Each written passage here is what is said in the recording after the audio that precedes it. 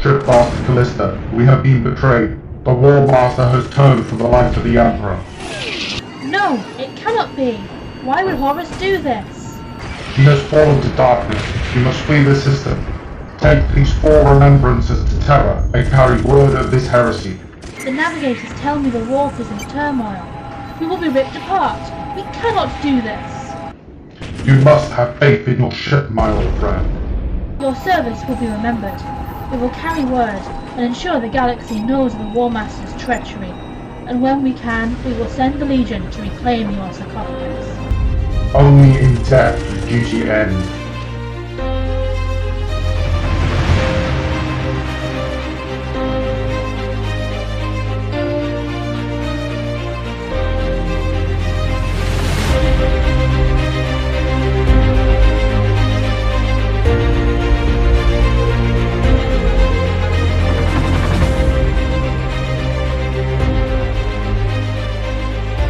Hello there, and welcome to episode 9 of Year 5 of Age of Empire, the very bestest of Horus Heresy podcasts.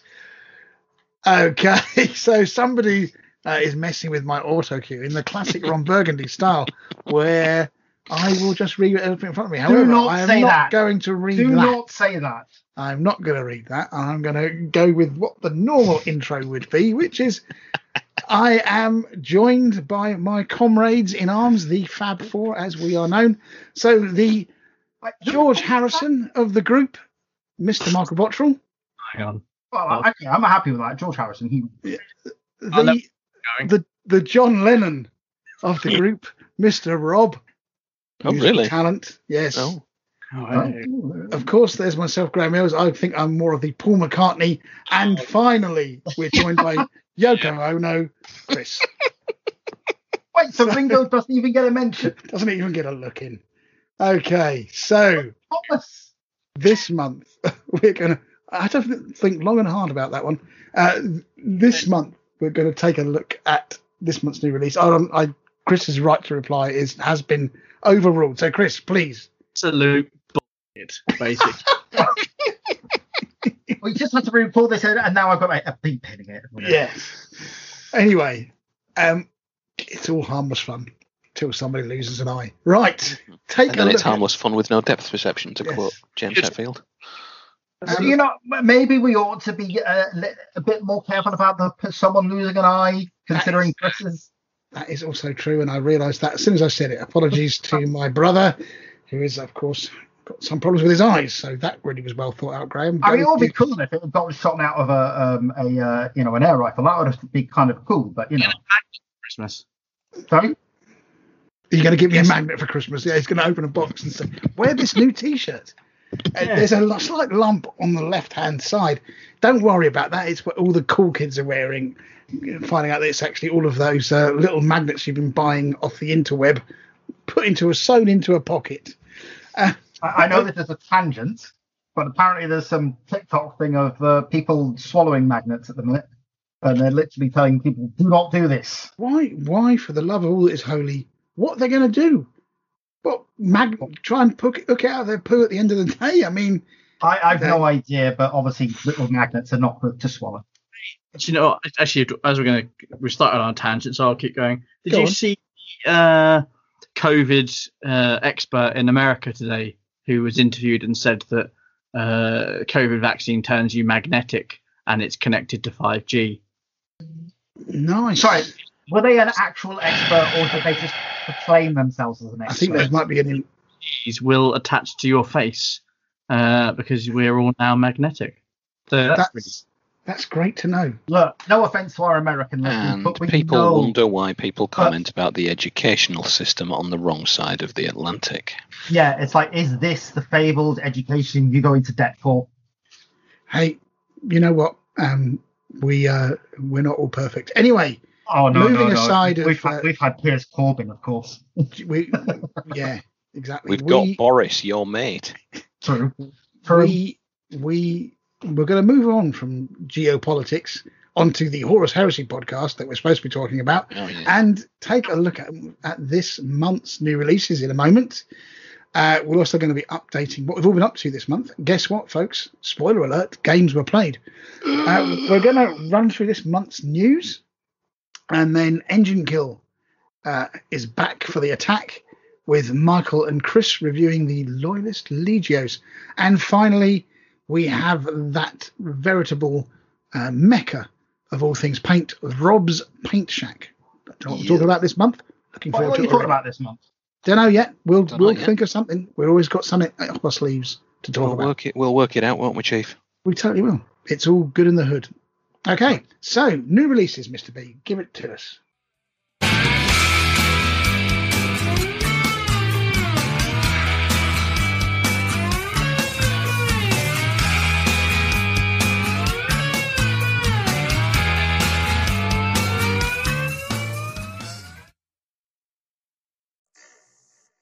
0.61798.M29.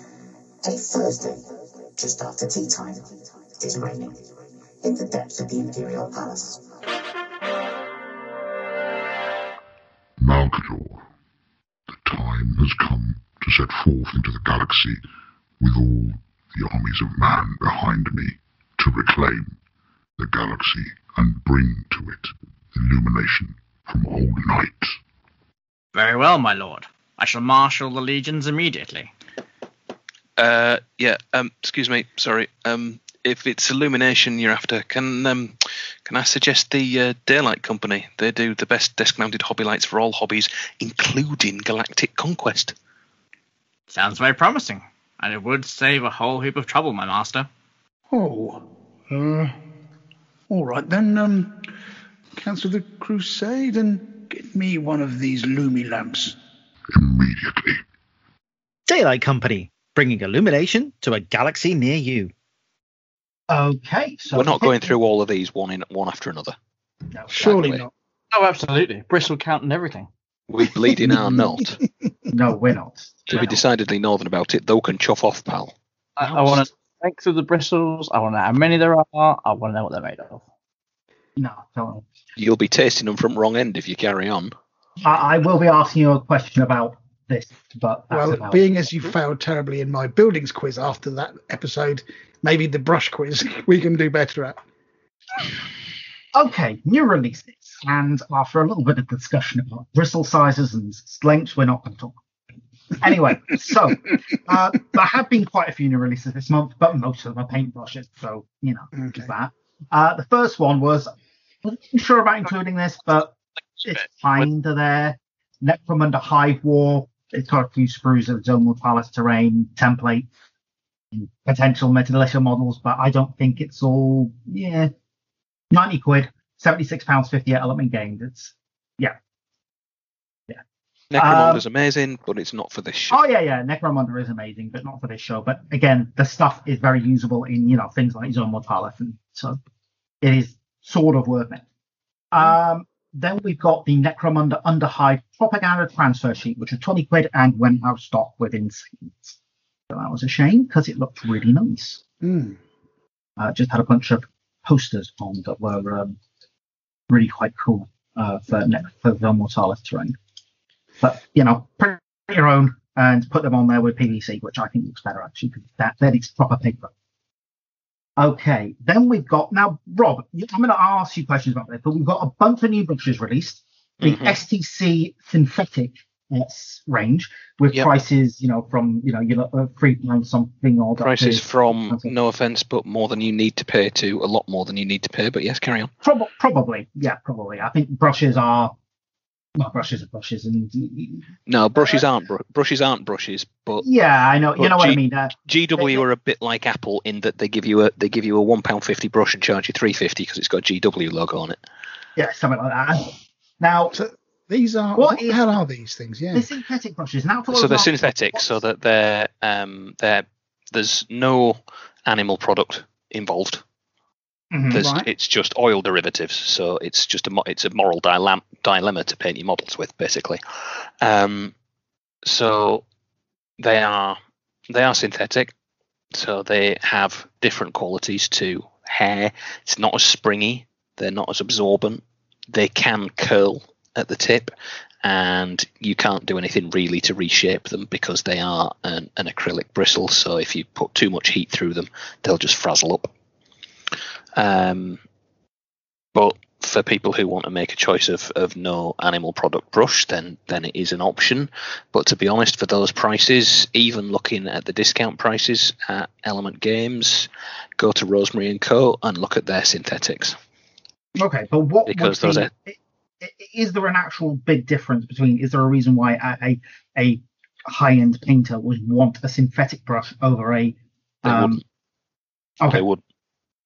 so it literally is because just a moral. the way the different fibers behave isn't as good for certain things. So But is it better for other things? no.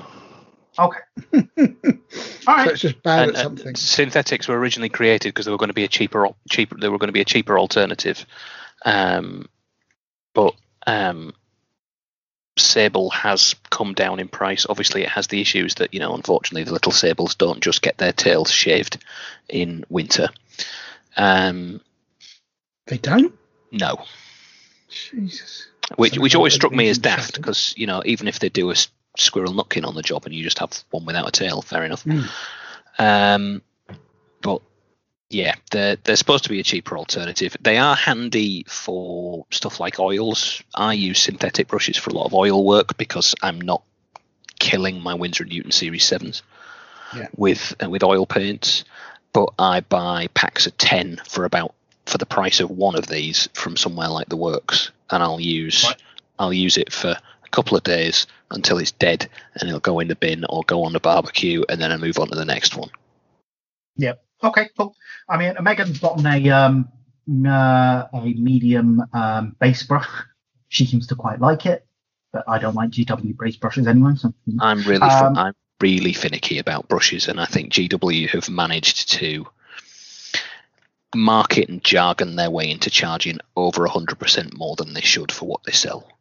They're a lot better than they used to be, but they are still massively overpriced across their whole range of brushes. I'd agree. They're good brushes, but I don't like paying the prices for them. Picking up an Australian twang to the way Rob's starting to talk now. Yeah, sorry about that. I went a bit. I must prefer.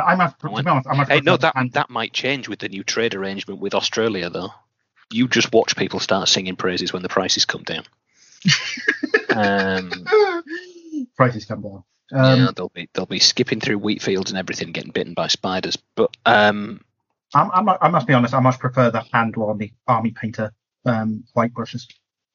Rosemary & Co. Series 33s, for the money that you pay, they are the best brushes I've ever used for quality compared to price. Okay. All right, moving on. We've got more gaming material here. We've got Adaptive Mechanicus dice, £20 or £17 at Element Games. There you get a pack of 20 dice, and surprisingly still in stock. They're expensive. Is that because you didn't order 900 yeah. packs? I ordered a got pack. any? Of course you did. They seem really expensive for what they are. Powder dice. But And they're not that nice design. What happened to a pack of Chessex for £7 for? Is it 36? And you could have got some see-through cool colours. They're just red dice with a Mechanicum stamp on them, as far as I can tell. That's Yeah, also they all pretty of much the are. GW do, is it? All the other dice are. Well, no, I mean, some of the 40k and AOS dice are really good. It's just these are not. Like the Sisters of Battle dice, they're really nice. These aren't. If you want Sisters of Battle dice, Mike, buy yourself some plain ones. I've got loads of fleur-de-lis transfers I'll send you. You can buy yourself for an afternoon. 6s on them. Fair enough.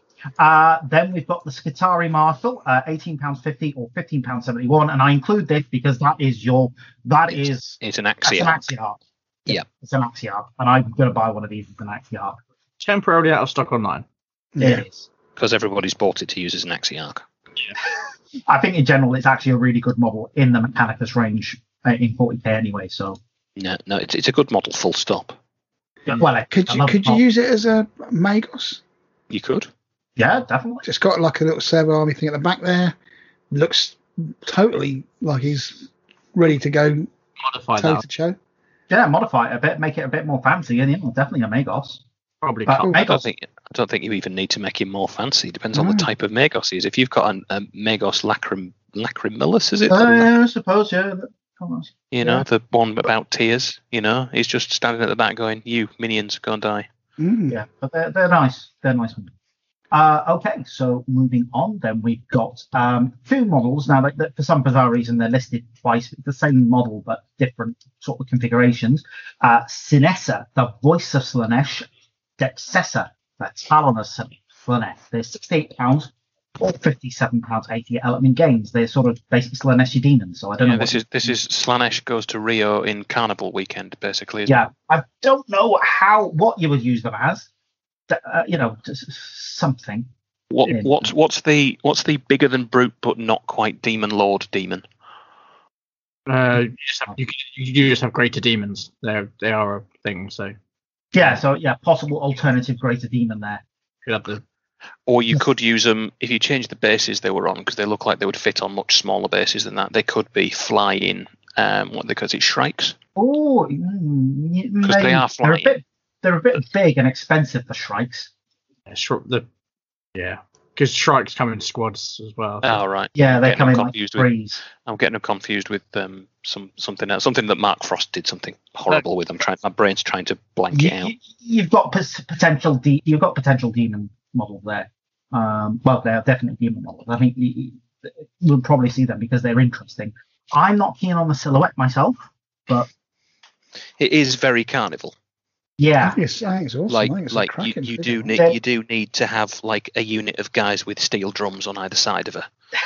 They're very nice, but I'm wanting to see other interpretations of these color schemes. Yeah, I noticed when they did the release on these, I think these have been done quite quickly. Yes. In certain places, because some of the paint jobs in some of the photographs isn't up to normal heavy metal. I noticed. I mean, it's still far beyond mine. I was going to say, yes, well beyond what I could say. Oh, yeah, it's still very good, I'm not chucking stones in that glass house, but there's just a few bits that I was like, either they would normally get photoshopped, or these needed to be out in a hurry. There's successor one to the other one, the one with the sort of big peacock fan. Yeah. I prefer that one. That's just quite cool. Yeah. They're £68. Yeah. Or £57.80 at Element Games. Same kit, just two different kills. Yeah, I think they're really cool. I love the entire Slaanesh range. As and when I get round to Demons of the Ruined Storm, that is the range that I will be building from. Yep, they are really nice. Then we've got Luxian and Vareska, the Exquisite Pursuit. This is a box of Slaaneshi demons. You get some old and some new. So you get the oldest Slaaneshi demon models, the Seekers of Slaanesh. God, they look awful next to the new Fiends. I think they just need a paint job. I think for those, it's the paint job. They need riders that fit on the mounts, is what they need. I think if you did those Seekers in a paint job more in keeping with the existing. Graham's old enough to have watched Mannequin when he was in his teenage years. Kim Cattrall in her 20s. Oh, is that Kim Cattrall? They literally just look like Steve Gutenberg's just dropped her down a flight of stairs. That is true. Yeah, but she was also in Star Trek 6. She was also in Police Academy. Your 80s. She's been in a lot. She also admitted that playing a character in Sex and the City wasn't actually acting because she was notorious in her younger days for basically sleeping with anybody she worked with. She did go onto the set of the bridge of the Enterprise and have photos taken of her naked but made up as the Vulcan character. And all libel cases from Kim Cattrall's attorney. Please direct those that really did happen. Mr. M. Bottrell. But that was one of the reasons why they let Denise Crosby back in, because Denise Crosby got fired for doing a Playboy shoot, and because they thought, it brings the brand into disrepute, so that's why they killed Yaroff in season 1, and then Kim Cattrall did that, and Denise Crosby was like, excuse me, she did what now, and didn't lose the job, and they went, oh yeah, you've got a Romulan sister. Anyway, right, so. The only reason that she comes back is because she was in Yesterday's Enterprise, which was a fan-written story, and then the idea to carry it on came from Yesterday's Enterprise. Anyway, so moving back to the Exquisite Pursuit, you get in that box a bunch of Slaanesh demons, which again I think would actually work quite well to start collecting Demon Slaanesh set. You've got a Contorted Epitome, which is probably a demon lord, is it the herald type the thing? mirror thing. Yeah, I think you'd use that as a herald thing. I think you'd just think I'll find something to do with that, but Yeah, but you've got Fiends of Slaanesh, so you've got your beasts, your brutes, as it were, and some Seekers of Slaanesh. So you've got the cavalry unit. I can't you remember can use the. I don't know those Demonette riders are ruining the whole thing for me, unfortunately, because you can.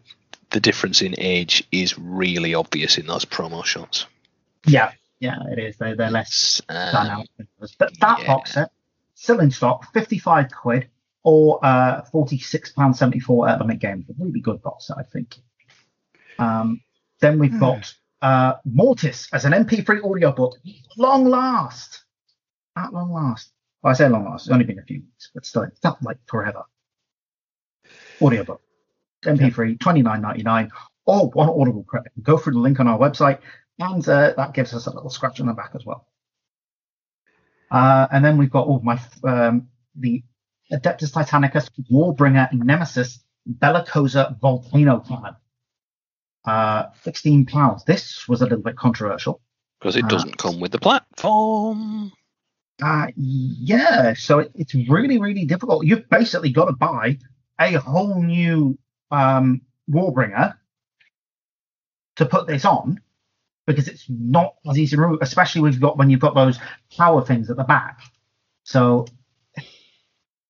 I don't know, it's a bit an awkward one. I mean, even if I think it'd be really difficult to remove the platform anyway, but it's not exactly an easy one to magnetize. If you'd gone into it knowing what you got when it was going to come out, I'm sure people could have, done some magnetic jiggery pokery at Graham's risk to make it work, that they could have just dropped this new Bellicosa in. But it was the fact that everyone was like, "Oh no, it's fine. I'll just I'll just won't glue in the platform." And then when they do it out, they can't release it without just the whole platform coming in, and then they've released it without the whole platform, and people have gone, "Oh." I've got a Warbringer that I bought the other day to assemble, so I'll have a look and see. I think magnetizing it's going to be really get some difficult. filming of it done, Chris. We'll do it. If this is what you want to do, then this is what you need to do. Magnetizing it's going to be really difficult, I think. It's a great. I'm very tempted to get one, actually. I really like the model, even though I've not played the game yet. On a complete tangent, by the way, folks, I thought I would check to make sure that we weren't going to get sued by Kim Clatterall. And I stumbled onto Reddit, and this made me laugh. So apologies in advance. The reason why we don't have nude pics of Kim Clatterall on the Enterprise is because Leonard Nimoy is sounds like rock block. And somebody's underneath has said Spock blocked, which I thought was very funny. So yes, he was very unhappy and took the He was super unhappy about it, apparently. So there you go. That's why, thankfully, or not thankfully, depending on your point of view, there aren't any pictures on the internet. So yes, Spock blocked. Good one. Anyway, made me laugh. I thought that might work with the rest of you geeky Yeah, folks. I was going to say, he didn't block them, he just kept them. Anyway, moving swiftly on. Warbringer Nemesis Titan Bellicosa Volcano Cannon, £16 from Ford World, which isn't a bad price considering what you get. But but never mind that, Mike. What comes next? What else have we got for Titanicus? Right, Volkite for Adeptus Titanic, Reaver Titan Volkite Eradicators, Warhound Titan Eradicators. They're £11. The Volkite, the Warhound is arms. The Reaver is carapace. So you can't say it quick enough. Yeah, can't say it quick enough. And the Warlord Titan Volkite Destructor is £15, and that's an arm weapon. And Michael's ordered 9 of them. Yeah, never mind Kim Cattrall naked. Just mention Volkite, and all of a sudden Mr. B's voice goes up three octaves. I haven't been able to order any of them yet. Temporarily out of stock, my friend. Exactly, that's why, and I'm going to order them together rather than... Is Volkite as useless in no in Titans as it is on in the normal game? I'll just point you out what weapon the glaive's got on it, Graham. Yeah, that's true. It's good against void shields. It's Really amazing good against void shields. And it will Flipping- map up knights. Accelerator autocannon thing's good against void shields, isn't it? Anyway. Not in Titanicus, it ain't. Okay, cool. So worth a punt then. Of course, Mr. B will be super happy throwing fairly ineffective lightning bolts at people. Cool. So you have some Volkite now, Mr. B. Are you a happy man? I will be when they come back. When you Yeah, I want some of cool. these because they do look the dingoes danglies to be more. They really do look the business. I'm a bigger fan of the volcano cannon. Sounds like it's going to really wreck your day. Yeah, but Volkite it eradicator sounds like yeah, but- something you'd use to, Get rid of a wasp. personal grooming or something. So Dice or lots of dice. And the Bellicosa is only one dice, I think, if I'm correctly. okay, fair enough. Looks cool though. Anyway, Yeah. so some new releases, some cool stuff in there. Nice. I think release of the month. What's your favourite out of all of those? Let's try that. I really like that Demon of Celeste. I've got to be honest with you. I thought that looked pretty mint. For me, it's with Skitarii Marshall. But gonna go- I love the Mechanicum, so. Yeah. I'm going to brush. I think that was really stood out for me. Which one? Yeah, the S base brush, the STC base 485. Yes. There you go. Mr. B, votes for you. The Skitarii Marshall. So there you go, folks. Our top pick. Yeah. I'm being Skitarii Marshall. just on board because the more Jonathan Keeble I get in my ears, the happier I tend to be. So Whatever floats your boat. Right, let's move on to something else. What we've been up to, I guess. Mm.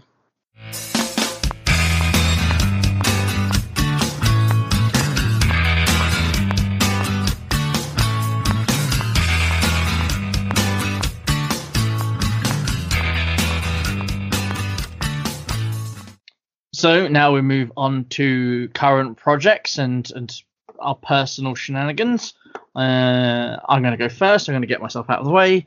So I have just been focusing on the Company of Legends stuff that we've got to get done because it's 12 weeks away, which I only realised at about 3 a.m.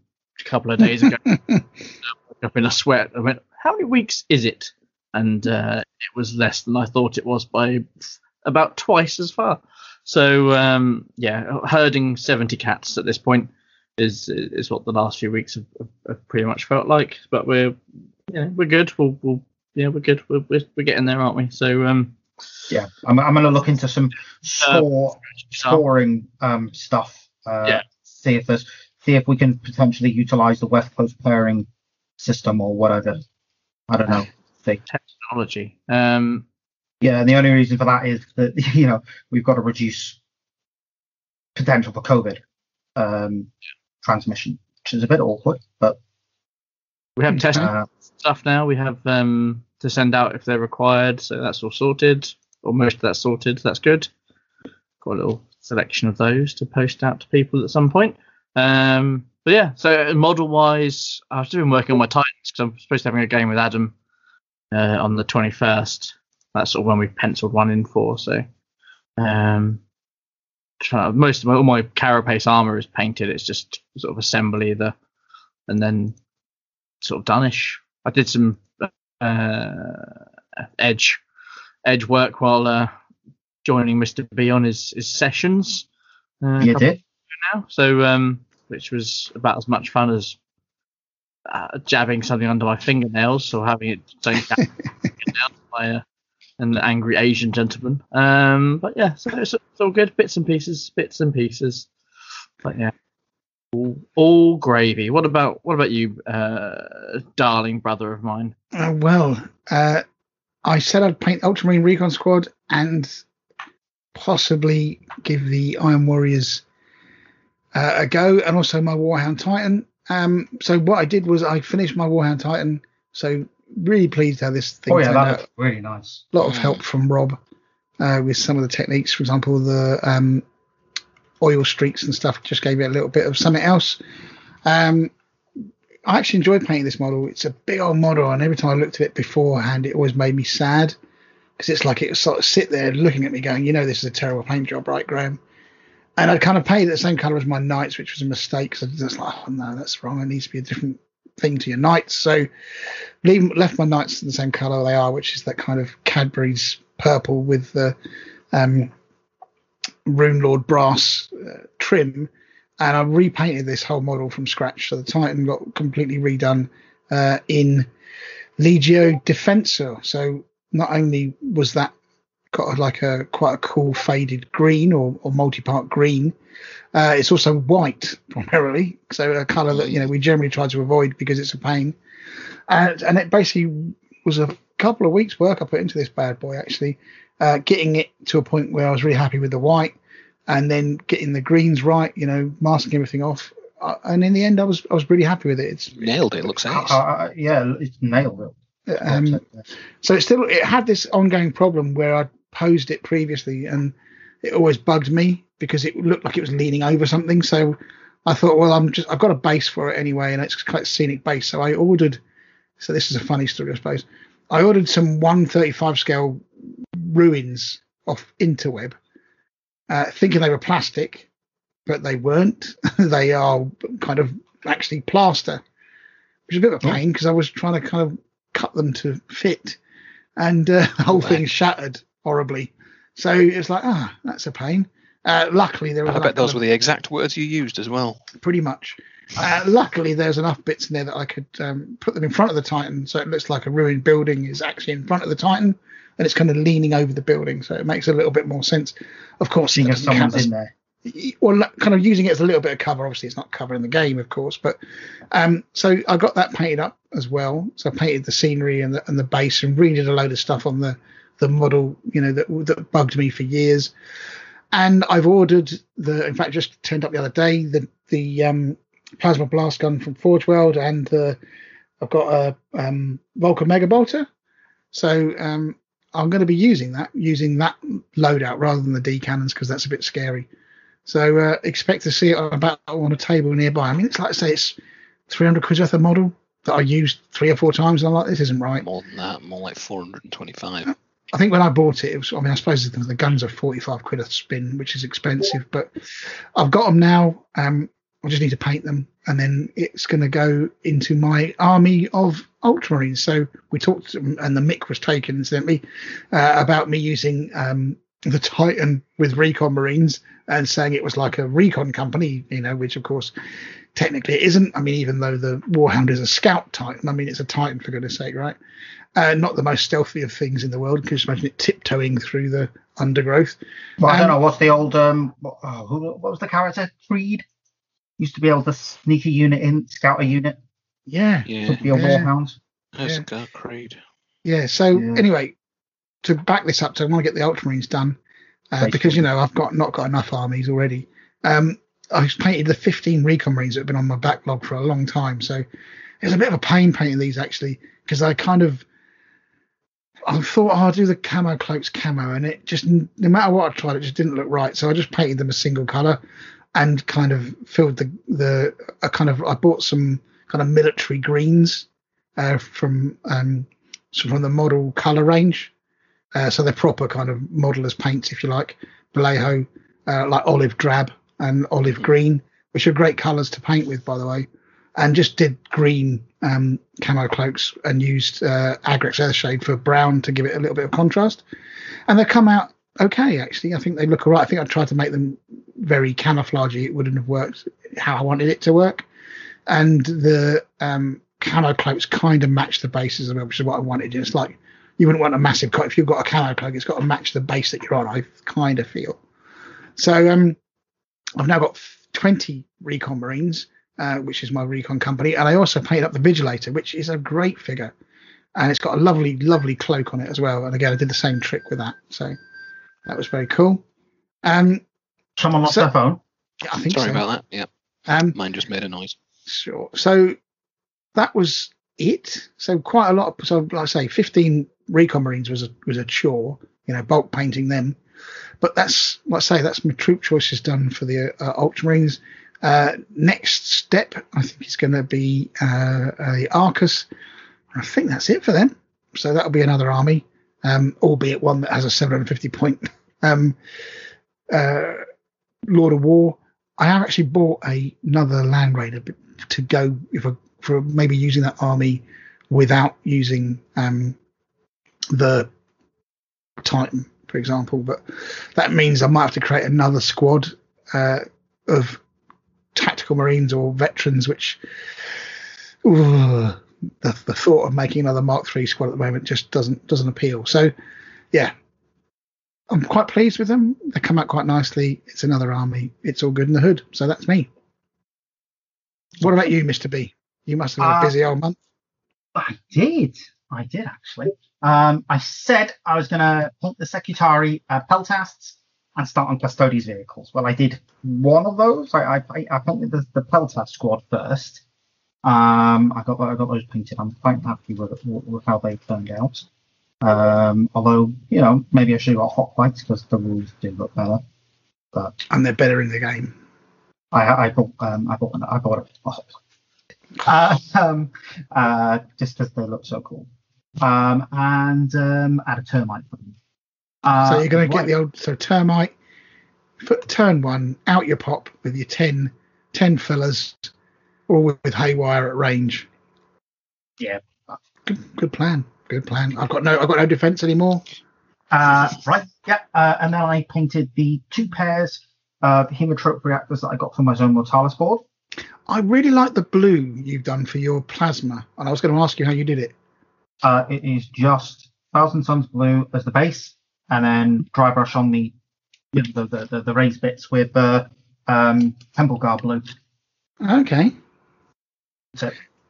Right. And then I did the obviously day of painting. Well, 2 days, 12 hours over 2 days for the Marine Conservation Society. We raised £160 for it. I was quite pleased with that. Thank you to everybody who donated to that.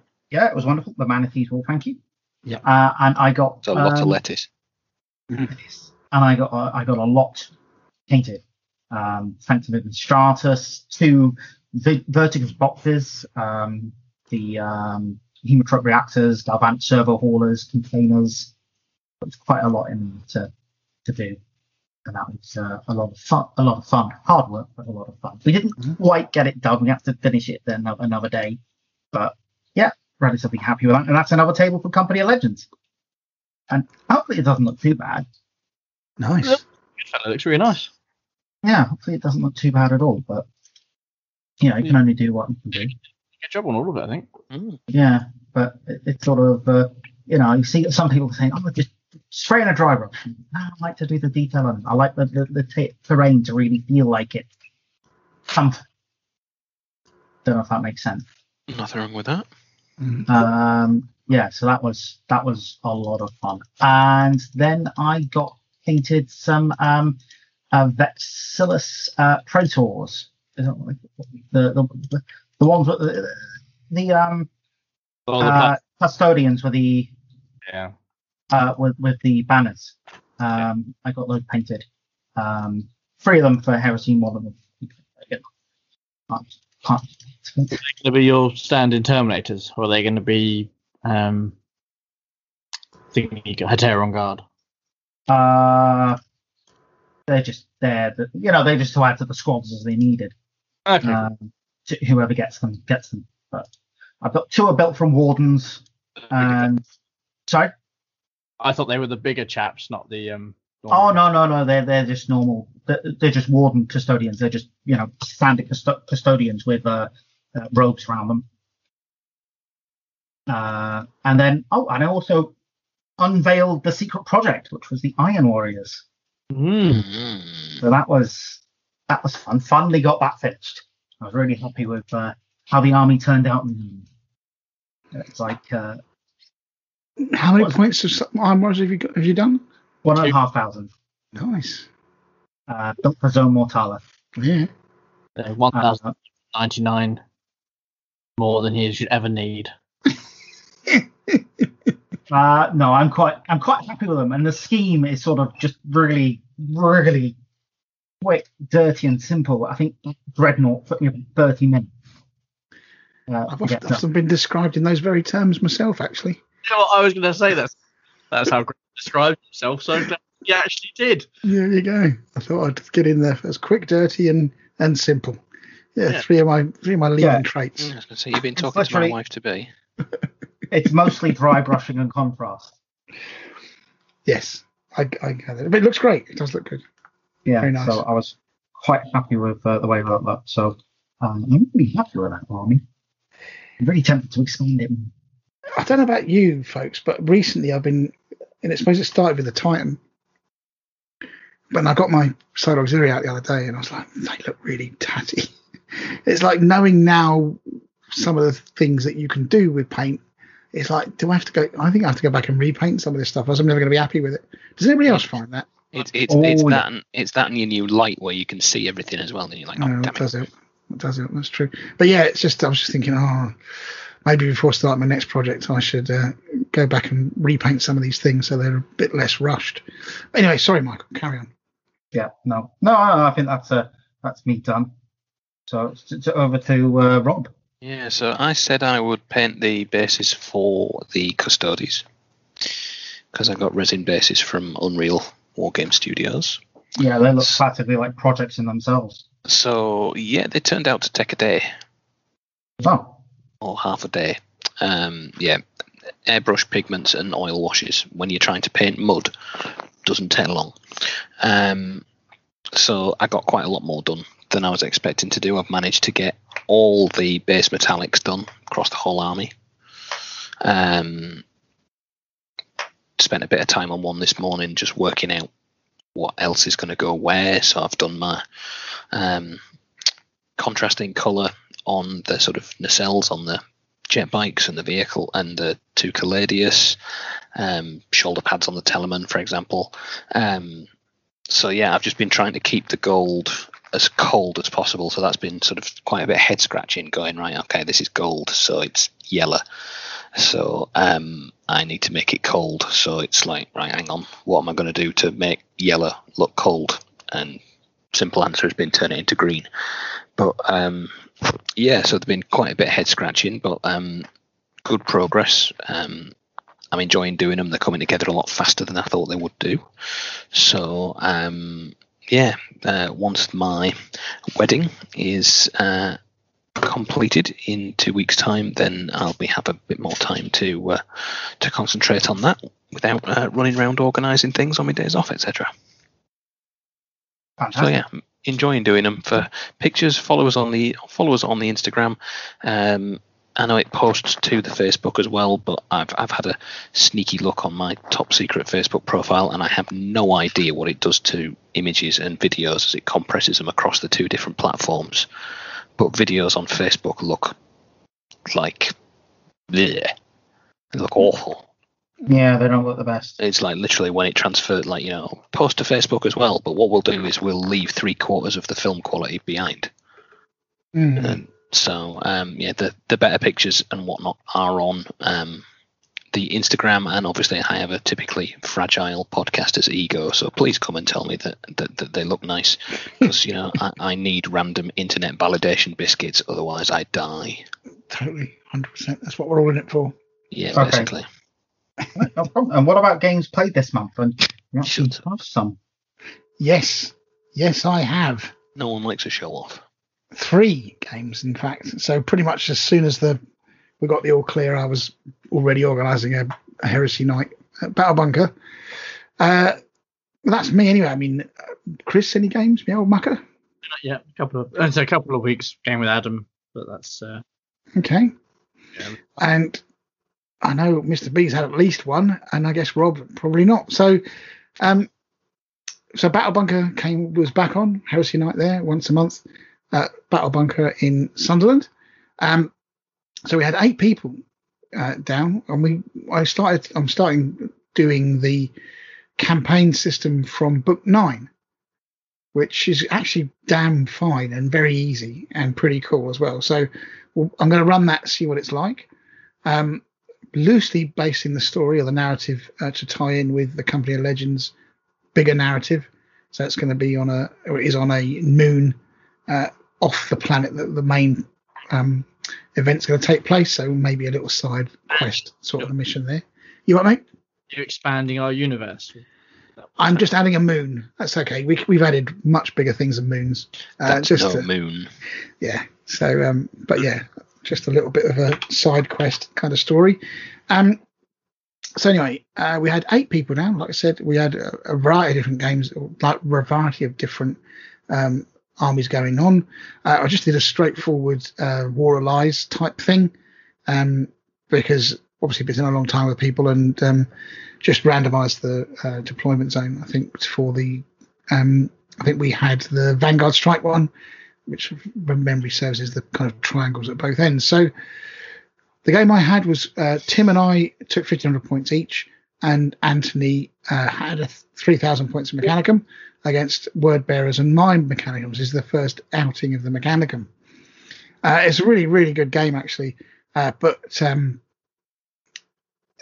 there was some pretty, the Mechanicum are ferociously effective, I would say. So this is the army list where I've got 2 Vulturax, which they just murder vehicles so easily. It's scary. 3 shots each haywire, flying, so they can zip around the board and just delete vehicles like there's no tomorrow. Anthony had some hoplites in armored conveyors, which is a really great transport type, I think, for normal shooting. But of course, flare shields on the front mean nothing to haywire. So in the end, I think we managed to eke a victory. It was a good combo, actually, with the Mechanicum and the Word Bearers. The Word Bearers were there to do a number in close combat, and the Mechanicum were there to kind of shoot things and get, cause bother and get rid of tanks and what have you. So good fun. I really enjoyed playing the Mechanicum, but they're a little bit on the tough side, I think, in the way that I've configured them. So might need to look at how to soften them. I haven't played a full 3,000 points with them yet, but they're a bit tough. So use with caution, I think. And then that was on the Wednesday. The following Tuesday, Mr. B and I got together at Durham for a 2,000 point game. Maybe you should talk about it. Yeah, maybe you should talk through this one, Mr. B. Yeah, we played it. It was Dominion, and I played my Death Guard. We only played 2,000 points because I'm not sure. It's been a while. I want to get myself back into it. Of course, pretty much everything was a 1 for me. I just could not roll for Toffee. I did all right. I was wiping out his what you call it, scoring units, but unfortunately, attrition and what have you saw me. So we drew on points on the objectives, but it was the secondaries that did me. Yeah, because he did manage to slay my warlord, but it just seemed like right, I'm going to tank these wounds on him. First roll was a 1, of course. There was a couple of double ones as well for 2+ saves, for example. Yes, stuff like that. It's like, oh man. Oddly enough, that since I've played you, I've now caught that same malady. So I think it's contagious, whatever you have in terms of rolling 1s and 2s. You caught botulitis. I totally have. It was a fun game. It was a fun game. It was close. I was solo auxiliary, so 2,000 points of solo auxiliary, which actually did pretty well. I mean, when they work together, they work pretty well, as long as you can keep people away from them. And as I found out later in the week on another game, once people don't keep away from them and give them a little tickle, they do tend to fall over really quickly. But managed to just hold Mr. B back, focused on some of his bigger units, try to thin them down, for example, just by, like you say, throwing enough things at it to get him to fail those 1s and 2 saves on his Terminators, for example. I think I left the Land Raider, for example, was still alive at the end. It was just like, yeah, it's just too tough a nut to crack, and things like that. But yeah, it was a good game. It was a good fun game. And there is a great picture of Mr. B's sort of head in hands after rolling a 1 and a 2 for some saves that were absolutely vital. So yeah, not the best of luck, Mr. B, I must say. No, it was a rotten luck game. Although try to assassinate your warlord with my Land Raider at the end there, but alas, did not. And then I had a game against Tim from who I played with on the Battle Bunker Heresy night. This was a full 3,000 points. So this was my solo auxiliary, and I thought I'd throw in an allied detachment of Ultramarines to give them a run out. So I had the same things that I had with Mr. B. I threw in a Thunderbolt fighter bomber just because I haven't used it for ages. I thought it'd be a nice change.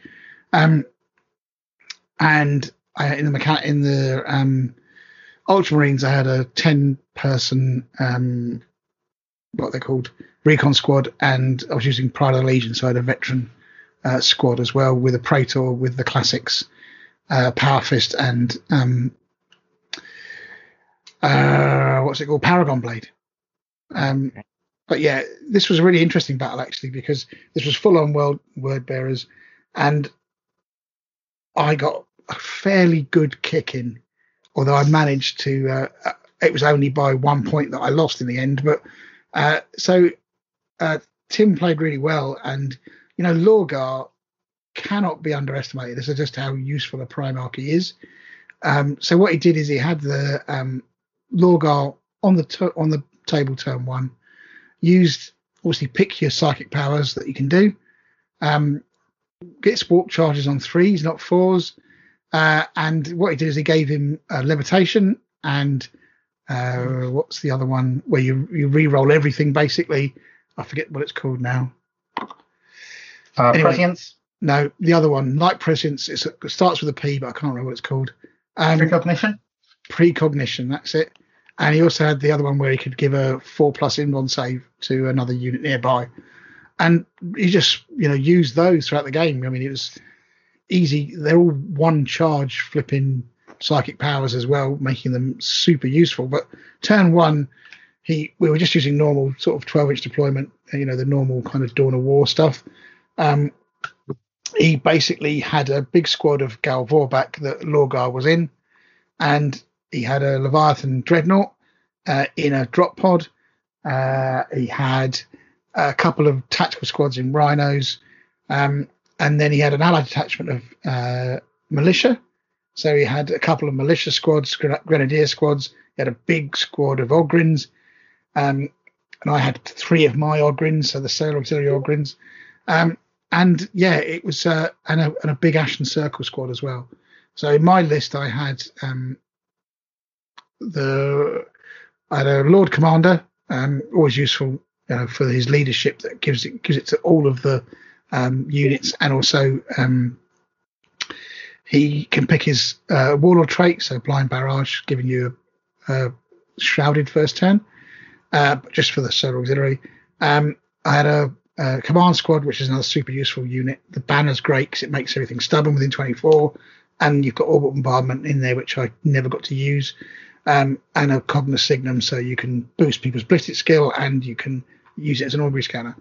And then I had 2 squads of Storm Squad, one in a Terrax, one in a Aurochs, some Ogrins for lols, and of course the obligatory the Thunderbolt and some tanks. So I had 2 of the Executioners, which is the plasma cannon ones, and the Incinerator, which is the Volkite one. You'll be very pleased to hear, Mr. B. Right. So there was a couple of interesting things about this. One of them was, I know we've had this discussion, and I know it's pretty heated, but to give you an example, if you compare the Ogrins in the militia list to the Ogrins in the Solar Auxiliary list, they're markedly different, and you can give power axes to the Ogrins in the militia list, which makes them super useful because they've already got a low initiative, so you might as well go initiative 1 but have AP2, and they're a lot cheaper as well, which is really weird. But yeah, those Ogrins did a number on me. I did kill off his Ashen Circle with plasma, but the man of the match was actually I did quite a cool move on the Leviathan, because that came in next to my Basilisk, which I had, and I just kind of backed the Basilisk away far enough that kind of took the Leviathan out of the game. It was just too far away to do anything, which was good because that's like 400 points altogether of that thing coming at you. But Lorgar was man of the match. Just first turn he's flying because of levitation. Quick run at the end of it. Next turn he's charging. with the Gal Vorbak, he's re-rolling all of his Invon saves, all of his normal saves, all of his hits to wound. Yeah, he's an absolute monster. And then just when I thought I might be able to do something with him when he's facing down the tanks, he pulls this, which I've never heard of, Mr. B. You should have definitely used this, where he can basically force you to only wound him on 5s and 6s and re-roll those if you want to wound him. Yeah, so you can do that once per game. Yeah, but it was an absolutely crucial point and a really good move by Tim, because it was just like, I was going to just flatten him with plasma. All of a sudden, I'm needing 5s and 6s to even wound the guy, and then he's re-rolling his invulnerable saves anyway. So he just laughed at me in Lorgar and then waded in and smacked me about. So I did, however, manage to get a single scoring unit in each of the deployment zones, because it was whatever that mission is, which basically meant they contested it. But Tim slayed the Warlord quite horrifically with Lorgar, and also he had the secondary objective, which is last man standing. So he had a lot more units left on the board than I did. So yeah, cool game, really cool game. But yeah, Lorgar, that was the takeaway there. Lorgar is a beast. He is, especially when he's transfigured. Yeah, absolutely. Really normally. Don't underestimate the power of Lorgar is the takeaway from that. So I'm going to have another battle next week, but I'm going to bring the Salamanders out and see how they fare against him. All right, will even out the score. I mean, I'm hoping they will, because obviously they've got 3+ Invon and they've got 2 wounds, but he's still, he can just take so many hits with that reroll. You can carpet him a bit. Yeah, I think, just putting them with Gal Vorbak's a really good move, because they've got 2 wounds and they can take a fair, they're toughness 5, so you can't double them out with strength 8 or strength 9. So, they can soak up a lot of damage before Lorgar, to sort of shroud Lorgar from the worst of it, and then just unleash Lorgar at your back line and it's all over. Unit of sisters, that's what you need. Unit of sisters. That's exactly what I need. You're not wrong. So yeah, good stuff. No problem. So what about our commitments for next month? Well, there is a project that I want to start. That it will be my secret project. Oh, Iron Warriors as well. Good man. Am I hell? A lot of things are wrong with me, but nothing's wrong with my brain. But I'm reliant on a model coming back into stock and learning a new skill from the internet to make what I want to happen. But, hopefully I'll make a start on that. I've downloaded a couple of sort of guides to help me, but I need a certain model to come into stock, or at least I do need that particular bit of equipment, bit of kit from Forge World. Nice. Cool. Okay. What about you, Rob? So I am going to get 1 unit of 5 custodians with Androsite spears finished completely. I might do more. I get married in a fortnight, so I've got a lot to do for the first 2 weeks until the next show. But I've got a couple of weeks off. It's not like I'm going anywhere on honeymoon, so I might try and get a bit of painting in after the day. So that's what I'm going to commit to. If I can get more done, brilliant. But I will go for a unit of 5 custodians with Androsite spears. Lovely. What about you, Mr. B? I've got a bunch of Castellexes I want to get finished off. 4 of them. And a Volteros. Blimey, going big with the Castellax there. 2 with Darkfire, 2 with the Mauler Bolt Cannon. Okay. And then I'll add 2 of each. Nice. So, although I'm tempted to get another couple more with a Bolt Cannon. Castellax are great. They are just simply great. The more yeah. Even without the Darkfire Lancers, they're still a hell of a hell of a unit. They are a hell of a unit. You're right. Yeah. The Mauler bolt plan is not to be underestimated. I think there's cheaper ways of doing AP3, to be honest with you, which is why I think the Darkfire Lancers are so great, because 2 shots and they're AP2, so they come super useful against all sorts as well. But yeah, you're right. They're just a really tough unit to get through. Lots of wounds, high toughness. They ruin your day really quickly. And yourself, Graham? So I'm going to finish off. I'm going to get these 2 Titan weapons painted and on the Titan, rather than the current loadout of 2 D weapons, or 2 lots of 2D weapons. And then that'll be that done, which is cool. I've got an Arcus and a Rhino to paint for the Ultramarines, and that's the Ultramarines done. So that'll be 2 kind of projects completed next month. After that, though, I haven't got anything on the pipeline. I'm actually up to date pretty much, heresy-wise. How's that Legend Story coming along? You what? How's the Company of Legend Story coming? Well, I'm actually on holiday, which is why I'm not going to Rob's wedding. And I'm hoping that's going to, in the sort of wilds of Scotland, I'm hoping to get some kind of Byron-esque inspiration, obviously without the laudanum. Didn't he have syphilis as well? Either of those 2 things, without, obviously, you don't need those to write, to hope that I get some inspiration to finish the story. Breeches and, some silk handkerchiefs, waving them around at people. Possibly that might work, maybe going full kind of, I don't know, whatever. Full on fop. Full on fop, touring. Full on romantic, I believe. Was Byron Scottish? No, he was not. But yeah, he went away and he did like tours of he went to Italy and stuff and things like that. So I thought maybe being in the wilds of Scotland next to a loch might give me some peace of mind, to not worry about work or general things in life, and focus on writing this story and getting it finished. So we know we've rewritten it, or we'll be rewriting the beginning bits. Was never happy with the beginning bit, and after speaking with Chris, it makes much more sense to try it this way. We still need to bring the thing to a close, which is always the harder part. We've got an idea, but writing narratives is tough sometimes, and you kind of run out of steam and try to do something different, and it's like I just can't seem to make this story work. So we need a little bit of time to try a few things and see how it goes. Look at me, I sound like a flipping author. This is just narrative for a game. For a game that 6 people read, and 6 people will actually read. From the 60 people that come through the doors, 10%. If we get 10% of the people that read the story, I'll be happy. It's not marvelous. I mean, we have 4 narratives basically.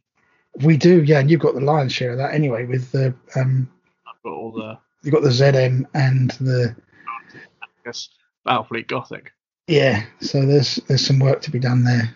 Most of that just needs tweaking to be put into line with the new.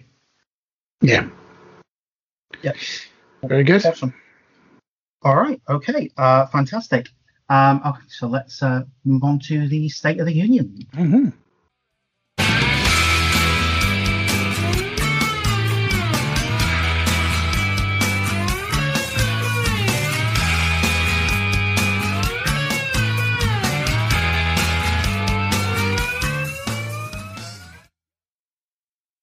So now we move into just to see how much of a state the Union is in our ever popular State of the Union section, and for that I will hand you over to the inestimable Chris Mills, Esquire.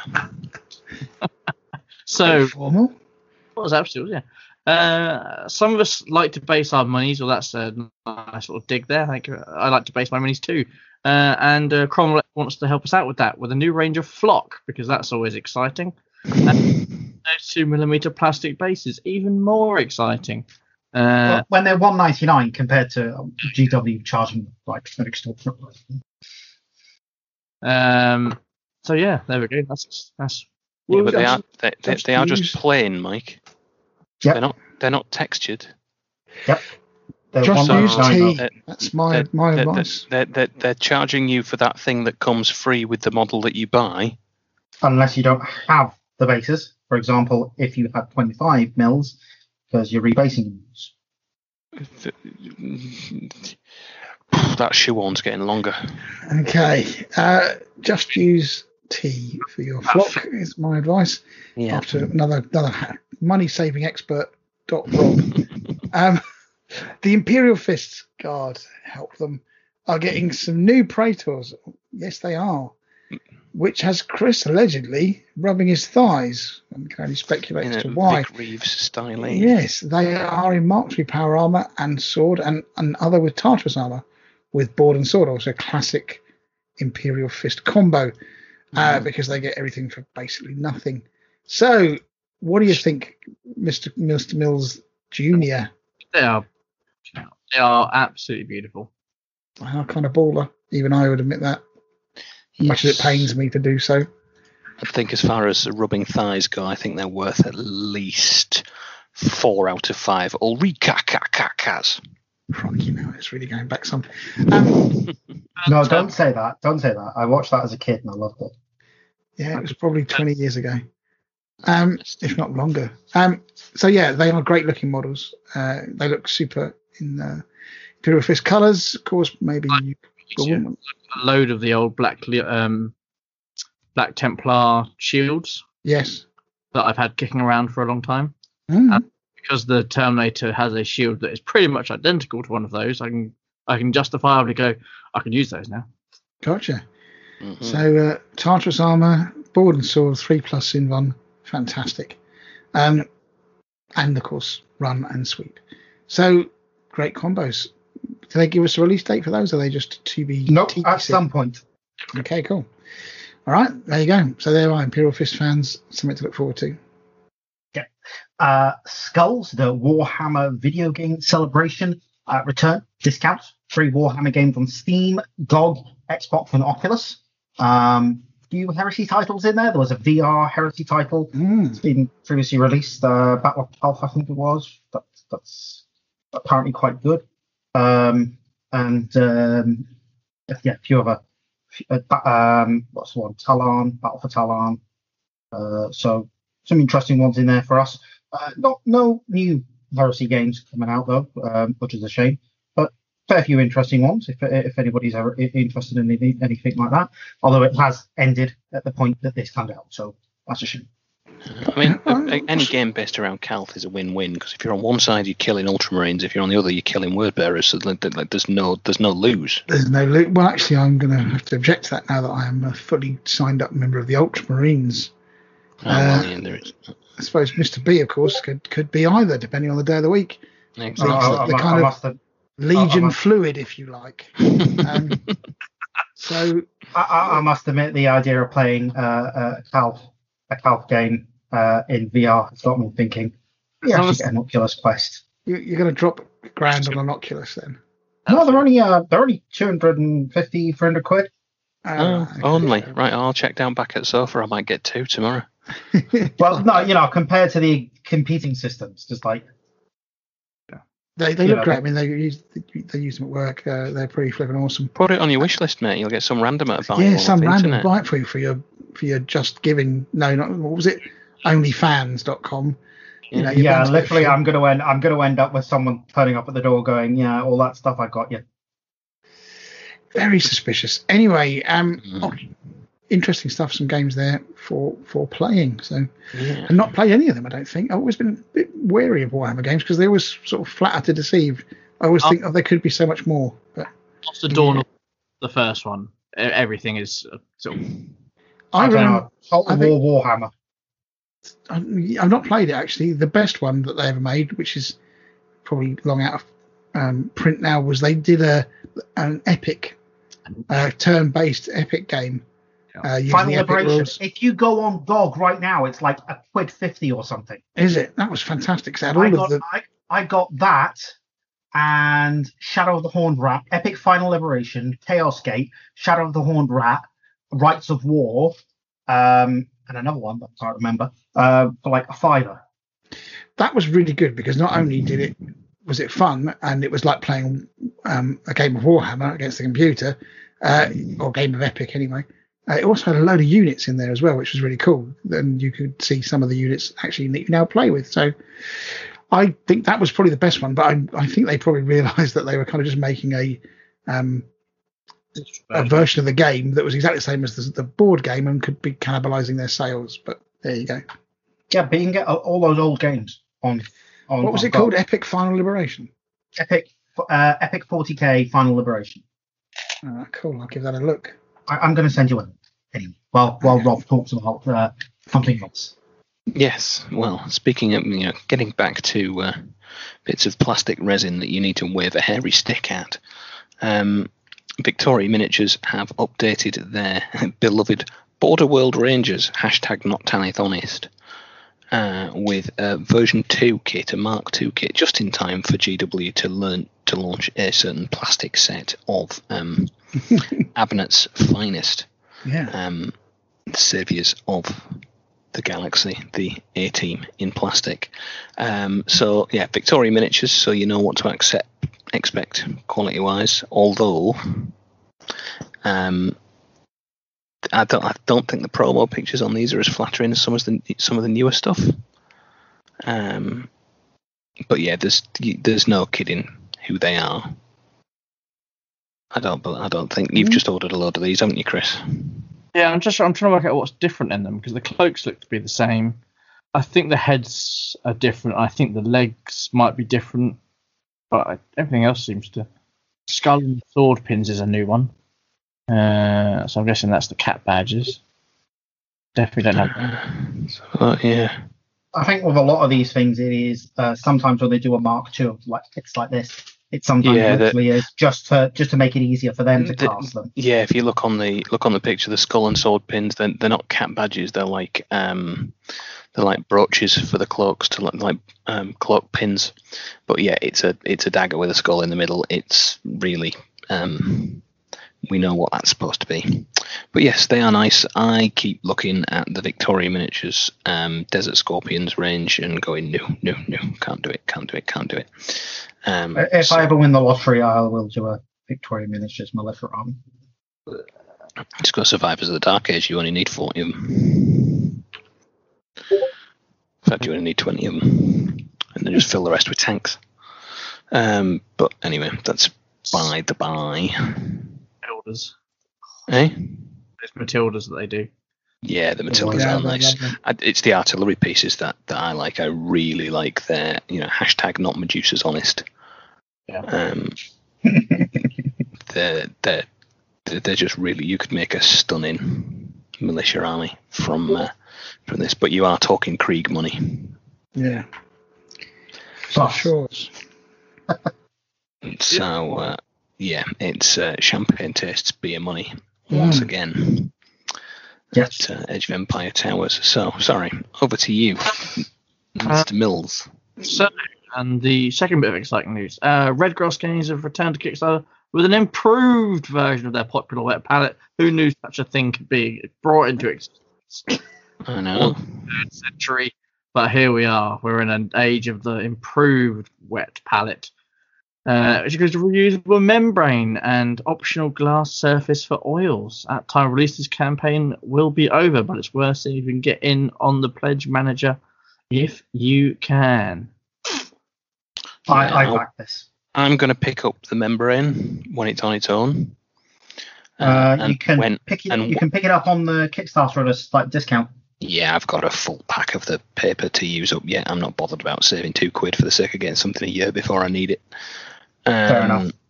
So I'll pick one up at some point, but the main palette itself, the Red Grass palette's fantastic. I've got the normal one.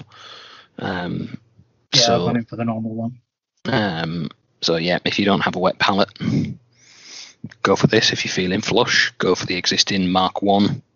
If you're feeling more frugal, but they discontinued the Mark 1. Oh, in that case, don't buy the Mark 1 if you're feeling frugal. But I bet you'll find some friendly local gaming stores on the internet have still got some stock. Probably, but they're replacing it with the Mark 2, which does look a lot better.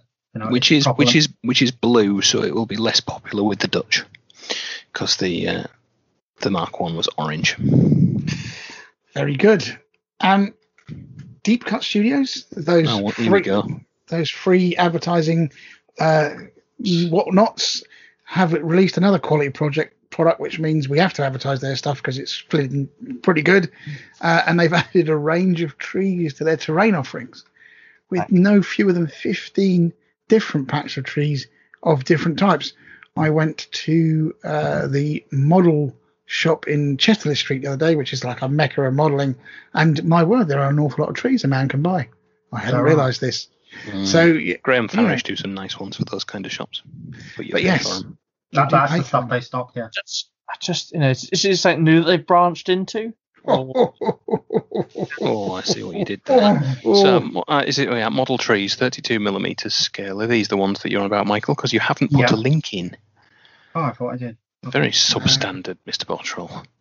I don't know if there's talk about as we are, but there may be more for fantasy-ish, foresty type stuff, but just interrupting the joke that Graham's going to go for there. I don't know if they're going, they're massively going to be definitely great for us, but I suppose they'll appeal to sort of the roots of the hobby, won't they? Yeah, I mean, some people might try to cast some shade at them, but I think you're both barking up the wrong tree, frankly, and that these will be a very big success. I reckon Mr. B's got a trunk. Anyway. Boom, mills are done. That's it. Doesn't get better than that. Unfortunately, it broke up, so that piece of comedy genius is completely lost on me. Yeah, I didn't hear it either, unfortunately. So about a trunk. Yeah, I said that Mr. B had a trunk full of them. Very good. Very good. Okay. Right. That was, you win. Okay, so moving on. Only one really relevant painting video this month. And that was a video of painting Ibrahim Braun, the Colonel Commissar, because it's a way of doing militia, especially camo cloaks, which might be handy for Chris and Graham. Just Graham. It would have been useful for me if I hadn't already painted camo cloaks, but yes. Yeah, would have been useful if you'd had the good to know. But yeah, no, there's a painting guide for him, and that is pretty much the State of the Union. That's it. Oh, good. Okay. Still in a state. Okay, so we'll move on and talk about Rob's painting shack.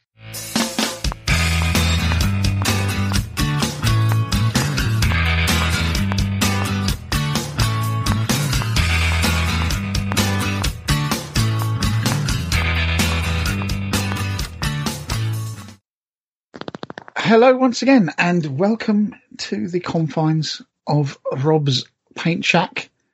Hello. It's a lovely day in the garden. Mm-hmm. We've walked down to the bottom of the garden where the shed is located. Yeah. Disturbed the somewhat stressed person living there as their attempt to partake of the vision of their lovely army, as well as simultaneously trying to organise a wedding, which is almost imminent. In fact, by the time the next one of these happens, you will be a married man. So I will be a married man, yeah. Exciting times. So this month then. So what have you been up to, me old mucker? So we talked a little bit about the Custodies in the main show, but I'd kind of like to know a little bit more about what the hell were you trying to do with these? Right. Well, it's all gone a bit Austin Powers because I love your gold. Mm-hmm. But what I really don't love is orange gold. Okay. Like, I really don't like Trump gold, fake tan, you've been tangoed, orange gold. And by that, unfortunately, I mean the particular tone that the Heavy Metal Studio pick. See. So this would be Retributor armor being a yes. Don't get me wrong. The effect they achieve and the finish they achieve is as flawless as ever. However, I just don't like the colour. Okay, so with Custodies, right, they are fairly generic. You can probably there isn't a huge amount of variety when people are seeing these in gaming events. They're generally the old Retributor Revenge, all over, bit of red. Bob's your uncle. Yeah, you can blast them. You could blast them out. You could blast an army out neatly within the lines. Dare I say it, in a week off if you didn't have a child. If you literally had a week on your own, you could colour in an army between the lines with a rattle can and a couple of colours within a week. No problem. Yeah, I mean, rattle can, Retributor, paint the red bits, bang on some Agrex Earthshade. I mean, that's an army, right? Anyway, Silver Blade's done. Yeah, totally haven't done this. So you've gone down, as we expect, of course. You've gone down the artisanal route. You've ordered your paint from Egypt, as I understand. In fact, from ancient Carthage. I think that you've managed to unearth something in the deserts of Tunisia. Yes, where Dido herself has delivered it by trireme before going back to hurl herself off from the battlements. Yeah. So what do we do here? So I've seen the photos. You've gone for a very different approach, but different colours as well. So you're mixing things up. So what's the base colour scheme? Obviously, is gold. Yes, but you've also gone with green gold, with a kind of aquatic feel for the non parts. So how have you done this craziness? And the other thing I really want to get some answers about is, in one of the posts, I think you mentioned that, this is about, you kind of had the base coats down and you're doing it's about 6 months worth of work. I'm like, 6 months? That's like 4 armies. What the hell are you doing? So, well, I only ever do an army a year. I can't do any more than that. Okay. So talk us through what you're trying to achieve with this and how you've gone about it. Right. So I'll do the aquatic bit first, because that's actually what I did first before I did the gold. So if anybody looks on the gram, I think they're probably copied onto the Facebook as well, but the algorithm just destroys video quality and film and picture quality. So look for it on Instagram if you want to see what it actually looks like. I just had this, I won't say brainwave, probably more like a stroke, that made me think, you know what, the sides of fish look really cool. Like, I was probably watching some Attenborough on telly, trying to, bludgeon a sense of responsibility for the natural world into the little man. And it's just that colour, that kind of flip, that when a fish turns, you get that green, you get that silver, you get a bit of pink. And I thought, that'd look quite cool. Jet bikes look vaguely fishy. Pristine, if we're going for, if we're going for Stephen Fry linguistic points. Yeah. And I thought those nacelles that are generally red on the Forge World website, I thought that'd look quite funky if I could do something like that with them. Yeah. But I kind of didn't have any idea what I was going to do. I was like, well, I could give it a go, and the joys of airbrushing. If it looks a mess, it'll be that thin. I'll just undercoat back over the top of it and do something else. Yeah. So it was. I got all those bits. Sprayed chrome with my horrendously toxic lacquer metallics. So it was a real mirror finish chrome.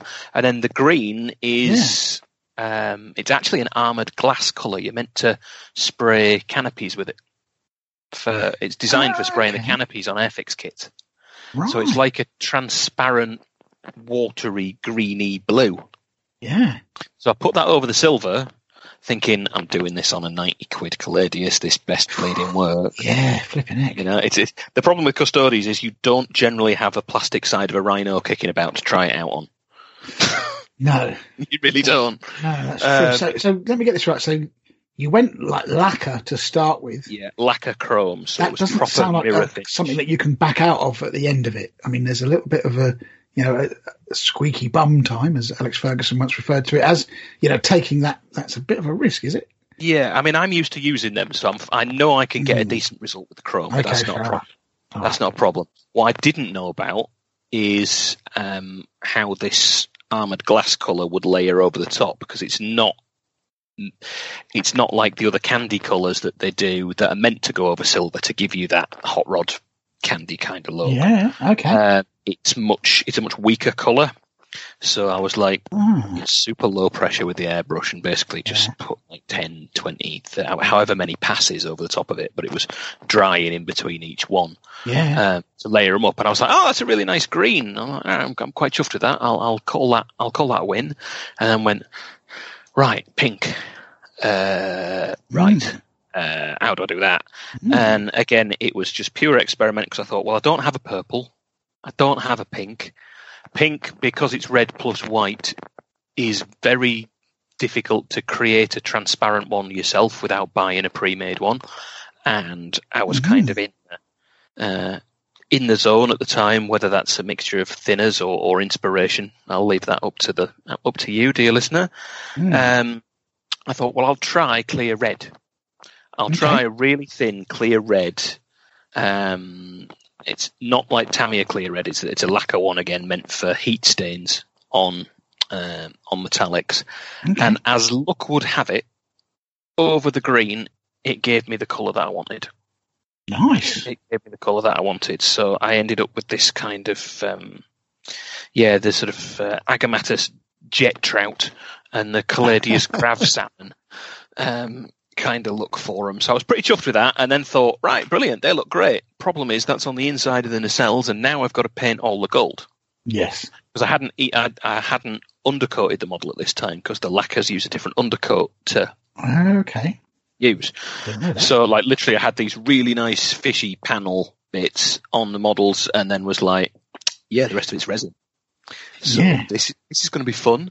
So I used some liquid latex mask from Vallejo, which I've had for ages, but I've never used it. And it is literally just, you paint it on as a layer of latex, and it dries, and then you can peel it off. So I thought, cool. Yeah, I thought, right, before I do that, I'm going to varnish the bejesus out of these fish panels with future floor polish, floor lacquer, which is something that the military modelers have used forever, and then like 6 coats of an actual gloss varnish that I've got through the airbrush to try and sort of make that finish as hard wearing as possible before I start putting latex on it and peeling it off. So did that, and then so you've gone full on shiny here. Oh yeah, this is like shinier than the top of my head. Blimey. Like full on. I can see that from space. So yeah, exactly. It's like shinier than Picard on the bridge. Says the man throwing stones in glass houses. Yeah. Yes. So I thought, okay, and I gave this liquid mask. And, I painted it all on, and the weird thing is, it dries kind of transparent, not entirely transparent, but not far off.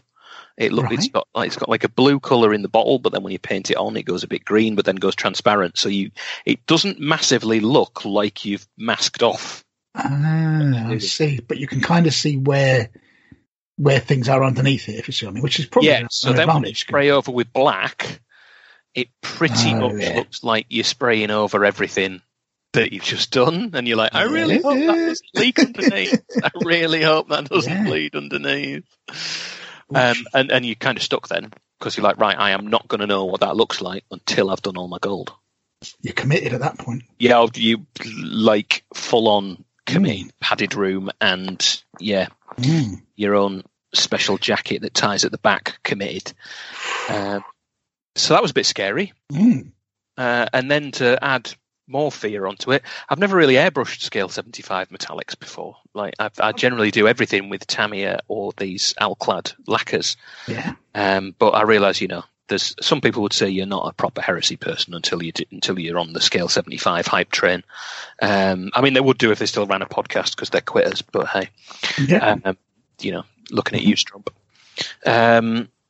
So I thought, right, I'll give them a go. The Peridot Alchemy is a really green gold, like really green gold. It's really cold.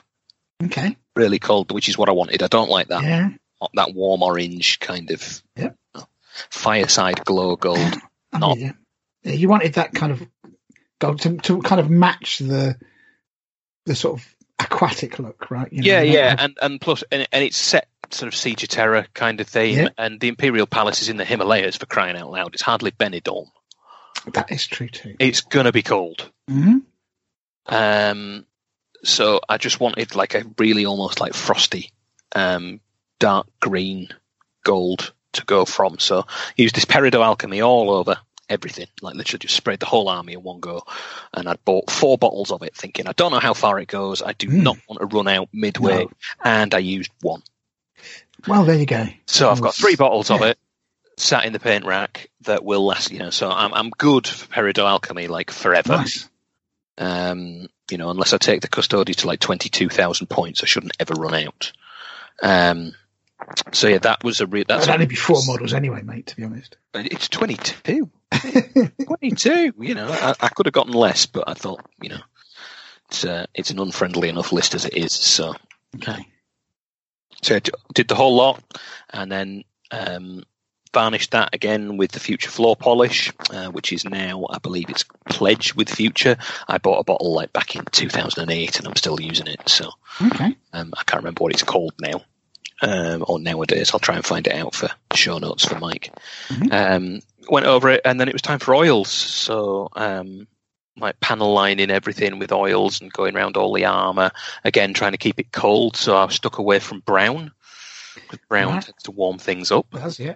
So I went for Payne's Grey, which Payne's is like Grey, the classics, kind of which is like a purpley grey colour. I believe I've got you on the Payne's Grey train. I've even tried to use it. It's lovely stuff. So I went for that first, and then just went for green. Okay. So I've literally pin washed everything with green with a touch of blue in it, so to really kind of make it look cold and old as well. It ages it quite nicely, because we don't know how old Custodian armor is. I'm going to guess at least 200. Great Crusade type era, and there were a lot of them kicking about before the Crusade started. So yeah, I mean, then there's the sort of Thunder Warriors. They were sort of after that, weren't they? So they've been around they were kind of concurrent at one point before, he bumped all the Thunder Warriors off, or most of them. #spoilers. You'll have to read all 51 books to find out which ones he did bump off and which ones he missed. Got that through, and now I'm on to after that it was then peeling off this mask.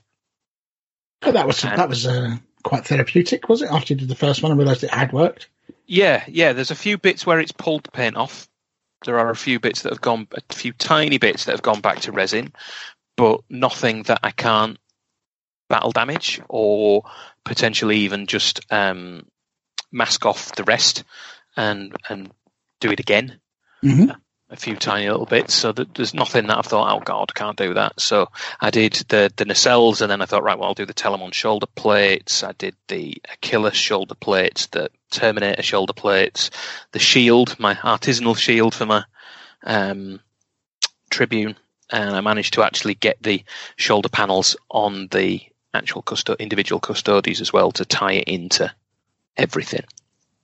That was fun, peeling all that lot off. It did get a bit tedious by the end, but now it's on to painting all the leather, which is another series of experiments which you'll probably be able to see documented on the Instagram. So that's 20 minutes of what I've been doing. Because I've done nothing but talk about myself now, so I'm feeling horrendously self-conscious. You talk about you for a bit. Well, it is your paint shack. Let's be honest here. Your name's on the door, as they say. Yeah, that's true. So, but you got 6 months worth of work, mate. I mean, at least, because I'm doing everything. There's no batch painting going on. Once I've worked out the process, then it's going to be each one individual. There's only 22 models in the army. There's only 14 infantry, 18 if you include the jet bike riders. There's no reason not to put, not to go all out on each one when it's that few. Wowzers. Well, I look forward to seeing the fruits of your labour. You doubtless will. March. Well, that is impressive. What have I been up to? So, actually, I tried to use Payne's Grey. We talked about this as an oil colour on a white, and it didn't come out as I expected. Can't be honest with you, but I don't know if I'm getting the consistency of oil paints right. I think that might be a problem. Is it thinner than water? I'm trying to think how I did it. Because it certainly needs to be thinner than a GW wash. Okay. Yeah, I think so. But yeah, maybe you're right. Maybe I need to kind of mix it. The problem with oil paints, right, is that it's very difficult to get a tiny amount of the bloody thing out of it. You end up with like a lump. And it's like, well, now I'm going to thin that down. And now I've got like 2 litres of this stuff that I'm never going to use. I mean, that is a sort of first world problem. But yeah, it's just, just want a little dabble here and then. Here's a little tip for you. Them plastic coffee stirrers you can get at them places what sell you coffee for far more than you could make it for nice at home. Yes. Just grab a handful of them and just use them as like a little spatula. Oh, like a little spatula. To get a little bit out the top, and then you just mix up as much as you need. Genius. There we go. There you go. I should get myself down to Starbucks or other Other purveyors establishments are available. Are available, and help myself to some of those. Yeah, that was like, so maybe I'll try that again, because I thought about doing that on the Titan, but I backed the hell away from that, because that white is just, I'm just not going to mess with that. It's, the effort that I had to go to get that white looking how I wanted it to look, albeit now that it's actually not got anything on it, just whiteness, I'm like, I don't want to mess with that. I'm just going to say it's been sprayed nicely. You know, they look after their Titans in the Nova, whatever they are, Nova Legion. So yeah. Anyway, good tip there that maybe I'm over. The thing with the Payne's grey and the white is you don't wash the white, you just wash the edges. Well, when we can meet up in person, which shouldn't be too long now, then we will have an oil painting session. So yeah, I think you're right. Maybe I was thinking about applying it to all of the white rather than just the edges. So maybe that's what I should have done. But you use Payne's grey on gold as well, whereas I've been using burnt umber or whatever it is to do that kind of wash on the gold to dull it down, like I would use Agrax Earthshade previously. So that may be a mistake as well. I can see that the silence is like, "What are you doing, you man?" No, Agrax does look nice. It gives it a warmth. If I was going for, if I'd gone for a cold basing scheme and wanted warmth in the model on top of it, then Agrax is fine. I'm not gonna turn my nose up at anybody shading gold with brown. It's just in this particular instance, I didn't want any warmth at all in the custodian himself. Very good. So that is my reason. Got it. So but I've been using the oil paints to do that. The job that I would normally use Agrax to do, if that makes any sense. Which actually seems better. It's more control. I think it's a lot easier to control.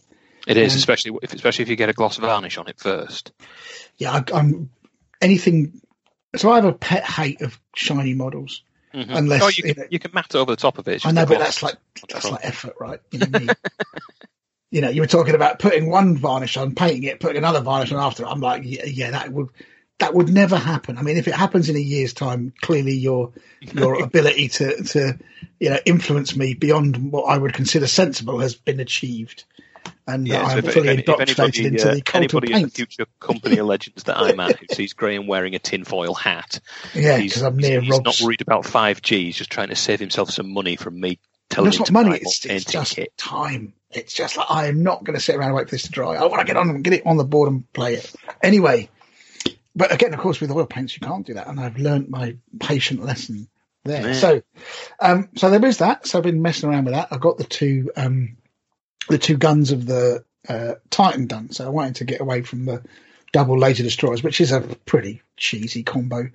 And it's just going to, if you bring that to an event or to a friendly game, people are just going to go, nah. I mean, in reality, it's not as bad as a squad of fire drakes. But anyway, so I bought the plasma destroyer gun. Yes, plasma blast gun. Plasma blast gun and the Vulcan Mega Bolter. Best loadout. The friendliest loadout. I mean, other than best double looking as well. It's the best looking loadout on the Titan. It's the only one I would ever buy. Okay. Well, so I've now got the ability to mix and match those four weapons. So if I want to be half bad, I can put one laser destroyer on, maybe with a Vulcan Mega Bolter. But yeah. However, next time you play Lorgar, it'll be like, right, I'm bringing the laser destructors back out again. Yeah, I mean, there's a tale of Lorgar, really, that I'm kind of ramping up. I've kind of realised I've got a hierarchy of armies now. This is slightly off topic about painting, so apologies. But so I'll start off usually with the solar. So if I'm playing somebody for the first time, right? Mm-hmm. I'll kind of start off with the solar because they're not too terrifying. You can have a good game with them, but there's nothing in there that's really terrible, like not unfriendly. There's a few bits and pieces, but nothing that a well-aimed tactical squad can't deal with, really. And then it's kind of, I'm out to the Salamanders level against Lorgar. So next steps, because Lorgar gave me a thrashing with that as well. So next steps are maybe I might go a little bit further with the Salamanders. Maybe it's time to introduce the Fire Drakes. Just bleed them into the mixer. Mm-hmm. But if that still doesn't work, then it's Iron Warriors. I'm sure. Then it's like, right, you're getting some Siege Tyrants up the wazoo, mister. Siege Tyrants, Iron Havocs, Kia Valen, the loyalist buffer of many armies, fantastic figure, couple of Arcuses, you name it. If he's gone through that lot, then that's my last resort. But of course, I'm actually going to do I'm going to put the Mechanicum in. I mean, that's another one, right? That's at the top table as well. So is there a little gap between full-on Iron Warriors and the Mechanicum? I'm going to do the Salamanders allied with the Mechanicum because they're best buds in the allies chart. So independent characters they love it. Join they other share a squads. sleeping bag and everything. They totally do, right? And they send each other birthday cards, and they're aware of their children's birthdays and stuff. So, anyway, completely off topic.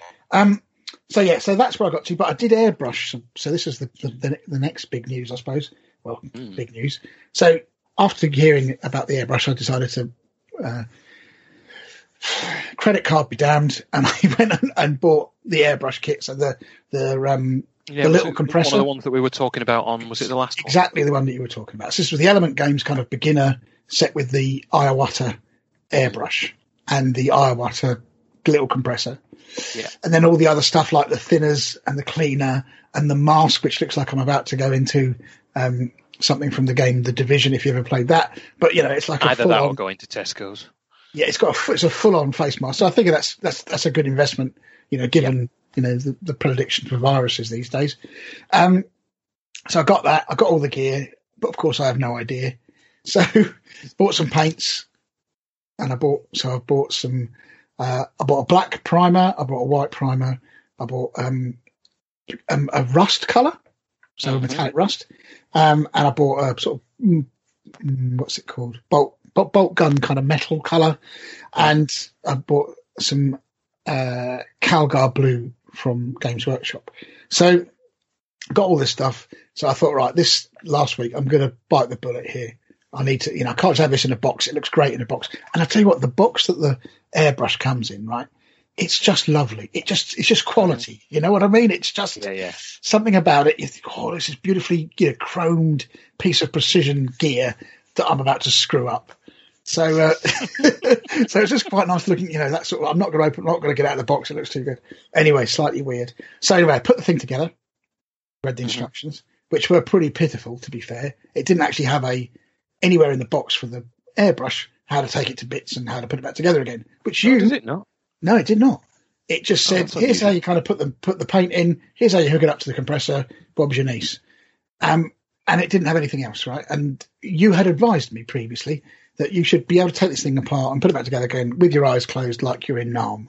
Yeah, basically. With all the points laid up in front of your bunk bed, and you should be able to assemble it in record time. Of course, is my airbrush. There are many like it, but this one is mine. So, of course, I didn't do any of that because I just wanted to get on paint stuff, so I can't be asked. So, classic kind of bloke thing, not reading the manual. There's a recurring theme here, isn't there? Yeah, there is. There is definitely. So, anyway, I kind of thinned some paints in there.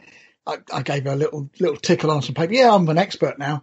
And I went at it. So anyway, I was painting. I just completely ignored your advice, as I do. And, went straight for a figure. Why not? And it wasn't even a figure that was one I could throw away. It was actually one I wanted to use. So I started messing around with thinning the paints. And you did send me some really good videos. I can't remember the guy. Maybe Vince Venturella. Yeah, but anyway, he was like really pragmatic, and I like his approach. It wasn't like, and that he was talking about changing the colours between when you're painting, right? And some people take the whole thing to bits and do it, but he was just like, no, all you need to do is do this, do that. Don't put any more paint through the airbrush than you need to. Use the sort of backfill bubbly thing, clean the thing out, put the colour in, Bob's your niece, you're away, right? And so I did do that. I changed colours quite successfully.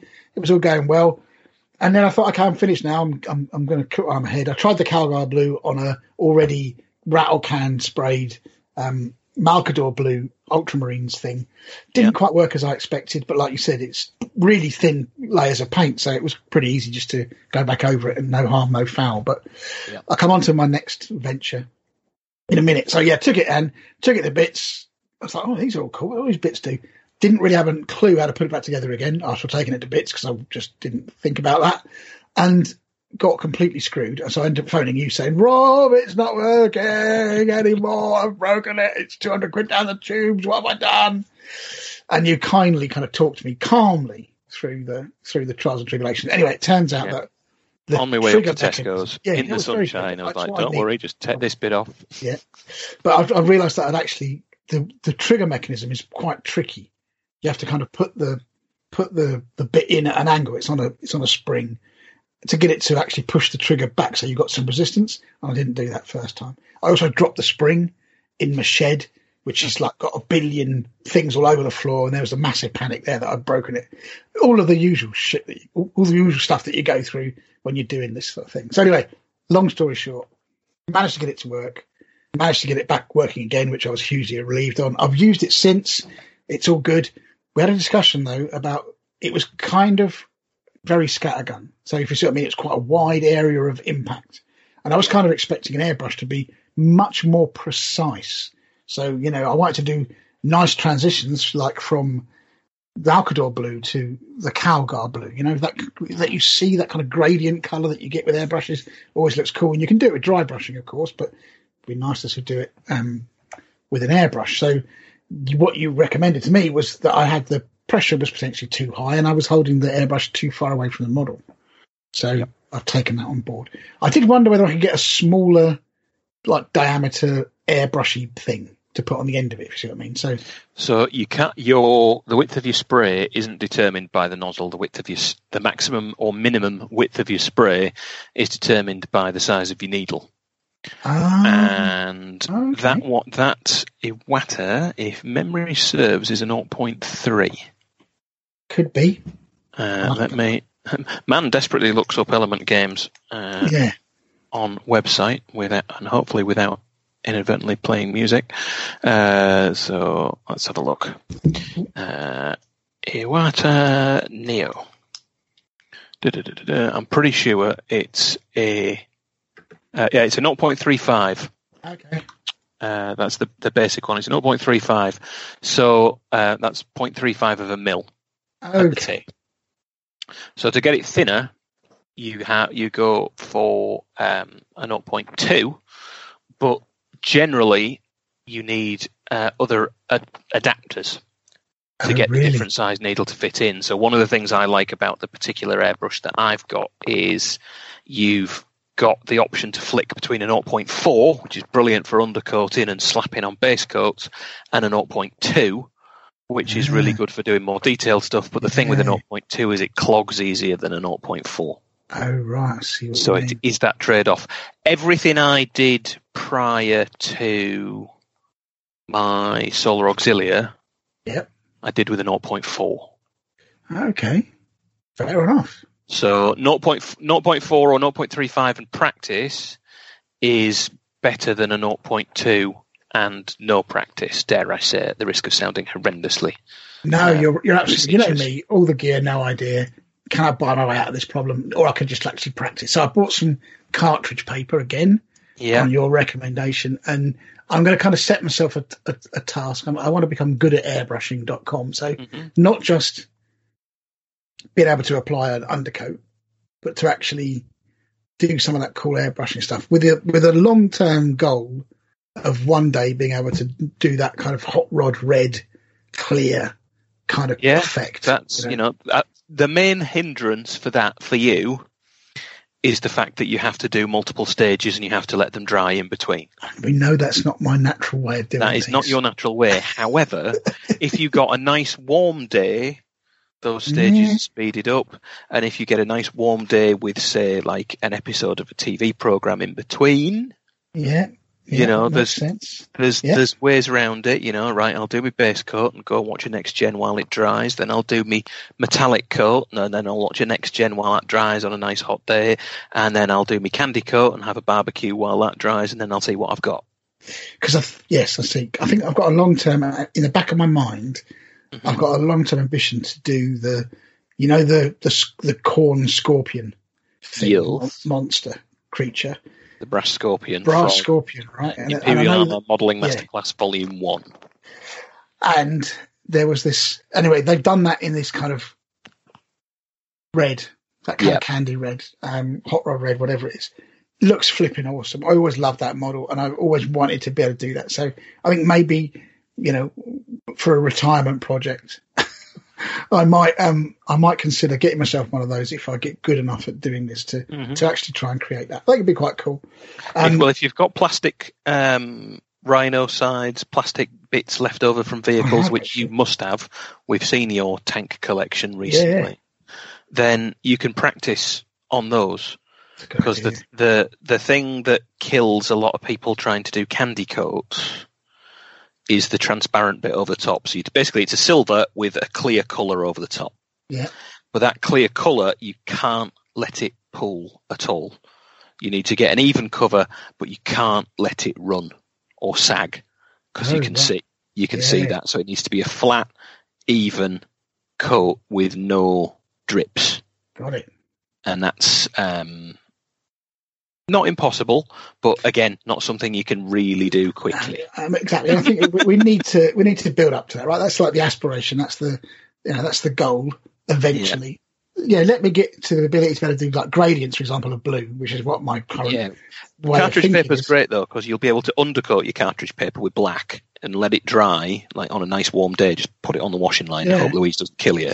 Yeah. It's heavy enough to handle that, and then just airbrush your blue over the top of it, and it'll behave quite similar to plastic in that front for your gradient. So if you do like the bottom half of a sheet of cartridge paper black, you can go in with your blue and you can work on building that. Fade out your black at the top and then fade in the blue blue as it mixes over, and you'll just practice doing that. Or draw the shape of a panel, draw round a Land Raider door and go okay, I'm going to spray that black, okay, there we go, and now I'm going to put something on there.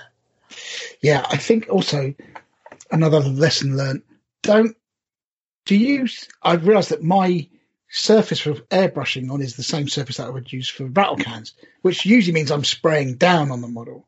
And I've realised that is a pain that doesn't work very well. And that actually you probably need your to airbrush only wants to be pointing down by about 15 degrees. Yeah, so I think I need to reevaluate. I might need to do it actually have a chair and maybe do it kind of like I would paint a normal model, right? And spray that way, so I can actually see what I'm doing. But the guy had some cool tips, like using latex gloves, for example, to hold models on and all this that kind of stuff. So drill little holes into them, stick some plastic, stick some brass rod in there. Wine corks with a 2p on the bottom, more than adequate for holding on to an infantry model, or a wine cork with an old plain Citadel base super glue to the bottom means it'll fit in a Citadel painting handle. Oh yeah, Jesus. Well, it gives you that, you can then take it off that and put it onto the proper base that you want when it's all done. I think I'm going to leave painting.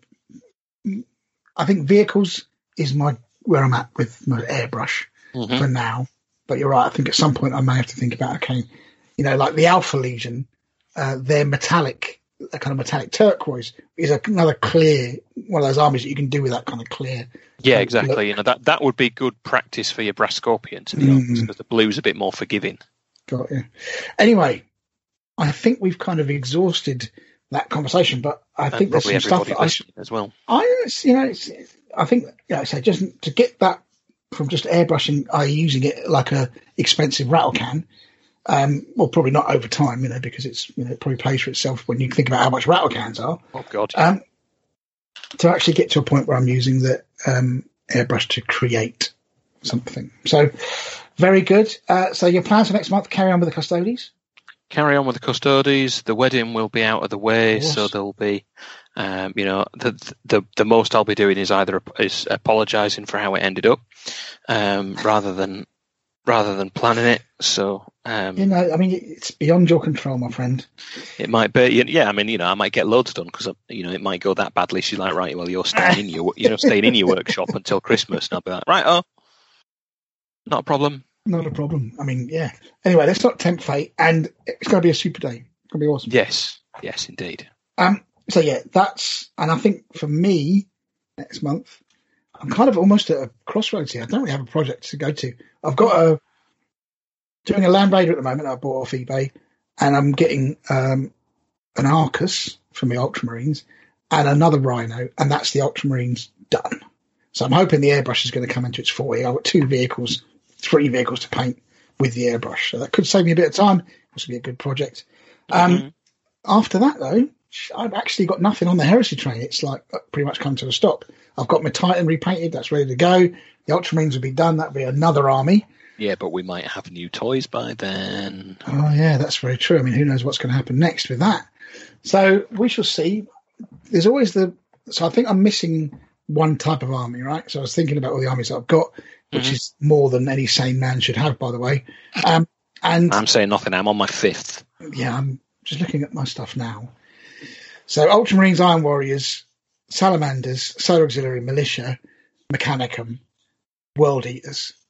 I mean, 7. That's just nuts. And, those, I mean, obviously Iron Warriors are massive amounts of points. Most of those are around 3,500. And Knights. Knights, Titan, I mean, crikey, the man got a problem. So I'm thinking about what I'm going to do next. I haven't got a jet bike army. You haven't got a demon army. Yeah, I'd be more inclined to go with jet bikes than demons. Of course, why I wouldn't go demons. Go on, I'll give you a guess. Does it start with Mark and end with Frost? You'd think that was the reason, but that's not the only reason. Oh, right, okay. What can't they have? Is it because your brother's got one? No. What can't they have that tanks? There we go. So that army has 0 injury. I must have gone to So Mark Frost, Chris has got one, and they can't have tanks. That's the 3 reasons you won't have a demon army. Pretty much. So yeah. So that's that. But yeah, I'm thinking about. I've got a lot of loyalist armies now. I think it's about time I went back to the dark side. So I'm thinking Night Lords, and maybe do some jet bikes and some assaults. Do something a bit atypical. Yeah, so I like atypical armies. I like armies that aren't blatantly obvious. Like, I'd love to see a fast attack recon Iron Warriors army. Yeah, I would turn in my grave at the prospect. But yes, yeah. I'm going about. So I thought about maybe some. I mean, they're a fast army anyway. They've got a lot of jump packy kind of things going on. So maybe jet bikes would fit quite nicely. Maybe with a couple of Sicarans in there for laughs because they're a fast vehicle. And maybe keep going with the Rite of War, the Sky Hunter, the Sky Hunter Phalanx. Is it the that's the Rite of War? I can't remember what it is, but yeah, I don't know. I'm going to think about it, see what I can do, and go from there. Because the obvious thing would be to take White Scars, which I could do, and they would fit quite nicely with my general ethos because they're not shy of a few armored vehicles either. But I think I don't want another loyalist army. I've got too many, so I need something, for the dark side to even things out. Yeah, you see, I'm looking at the rumors, which I think they're more than rumors. They're that's en route. Is that? And I'm like, yeah, but I've got 2 Legion armies, and the legions that you'd associate the most with that. I know everybody had everything, but I'd kind of I'm not fussed. I'm not fussed about Raven Guard. No. Never really have been. Just a bit. Yeah. It's My Chemical Romance in space. Like, go away. Go away and learn to write some proper songs and stop pandering to teenagers. And then the other one is Alpha Legion, but I've got an Alpha Legion army, and kind of the whole point is it doesn't have a single power armored marine in it. Yes. So I don't know. I've just got like kind of FOMO, kind of like new shiny things, must find something for them, even if it's not what I really want to do, which is stupid. So I need to talk myself out of that. And the idea of a plastic Spartan, I get told off enough for having 2. So doing another army with more of them because they'd be plastic, nobody's going to talk to me. To be fair though, you won't be alone in that, will you? Let's be honest. Oh, there's going to be triple longboat armies all over the place now. Yeah. They really will. But if currently that's 300 quid that's going to set you back to get 3 Spartans. You might be able to get it for 150. Well, no, it'd probably be 70 quid, wouldn't they, each? I reckon that if they'd release a plastic one, I'm going to call it now, the resin one will disappear. Yes, of course. And the plastic one will be just south of 100. So you'll maybe save 20 quid. What are they, 116 now? So I'm going to call normal Land Raiders 50. GW Prime It is, prices. Yeah. So I'm going to call 85 quid on a Spartan, Yeah. 85 to 90. Not a huge saving. Not But huge. enough. Well, it is, but it is if you're buying 3 of them. That's true. That's 60 quid, isn't it? Of course, I reckon what they've gone is they've gone, what are our best-selling models? Well, they're obviously the Spartan. Next down the line, Conceptor. No, Sicaran. That's going to be in terms of Forge World resin models, I reckon that's going to be plastic as well. And in which case, yeah, you're going to see another armor breakthrough from me. And now I've got the airbrush. Nothing's going to hold me back. And on that rather tenuous segue, I'm going to call it a day because I've got to get back to work. Rightio. So, thanks for letting me in the shed. A pleasure. Fabulous as always. And hopefully next month we'll give you an update on our various progresses and maybe even have some more stuff on the rumour and how we're going to paint those. Cool. If you've got any questions, please do let us know. We'd love to hear your feedback. And if you've got a promo copy of the new box that's coming, we'd love to see one. Yeah, if you wouldn't mind, that'd be fine. You know, we'll sign NDAs. We're good. Yeah, we're good with that. Yeah. All right, folks. On to the next section. Whatever Michael decides that to be. Whoa.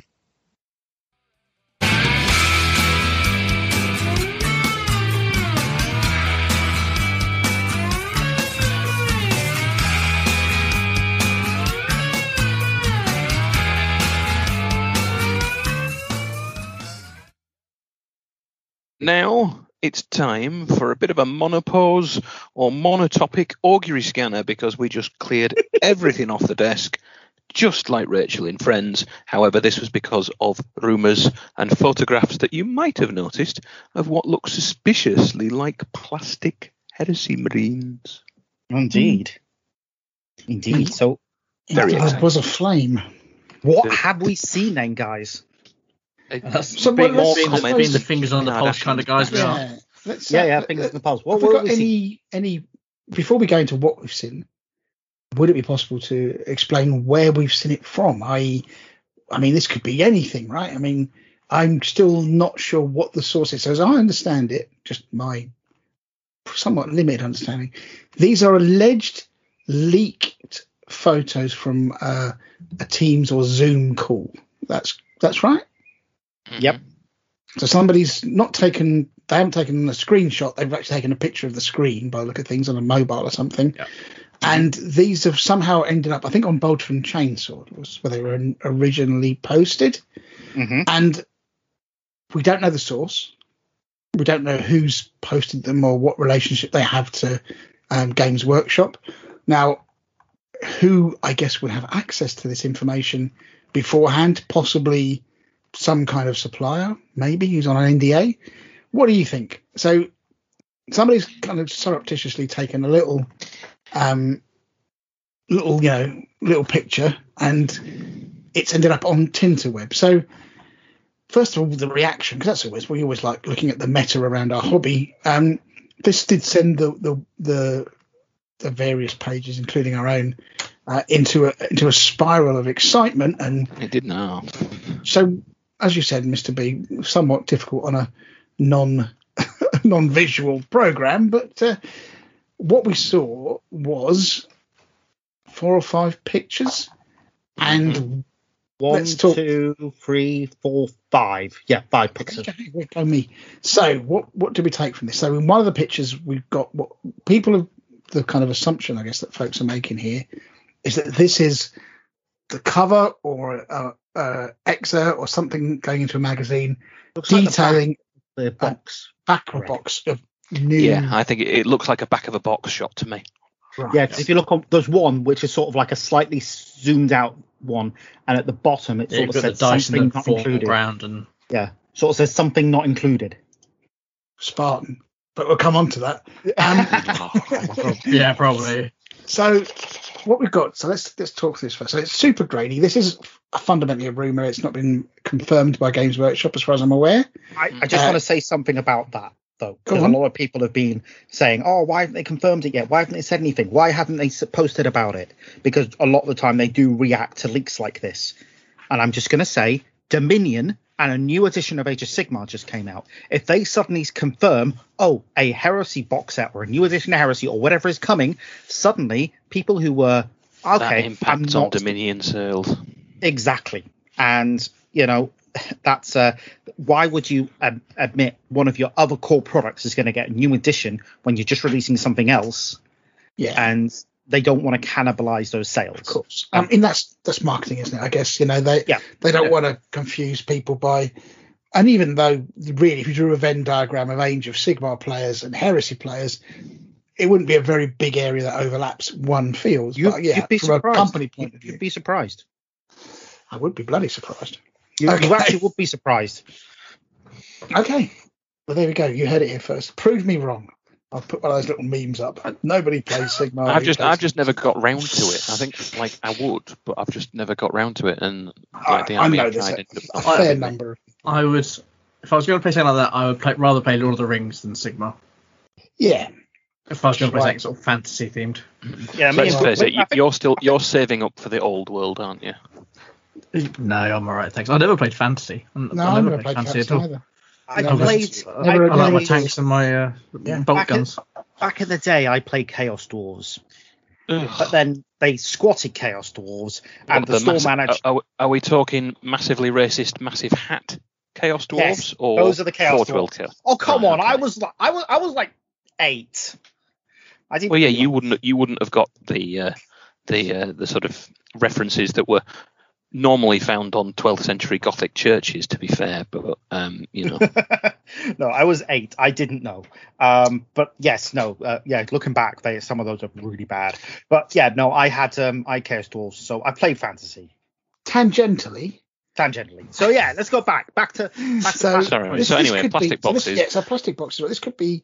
So what we've got these pictures, grainy pictures, also taken from somebody's mobile, and what do they depict? So what's your interpretation of these? So people have zoomed these in like, Mark some 6. sort of forensic, investigators looking for clues. So what do we have in these pictures then? So we have, as far as I can tell, some marks. Hang on. Before we get onto what's the interesting thing, I think that a lot of people are also summarising about the armies that are in the models that are painted up in, because it is Sons of Horus and Imperial Fists.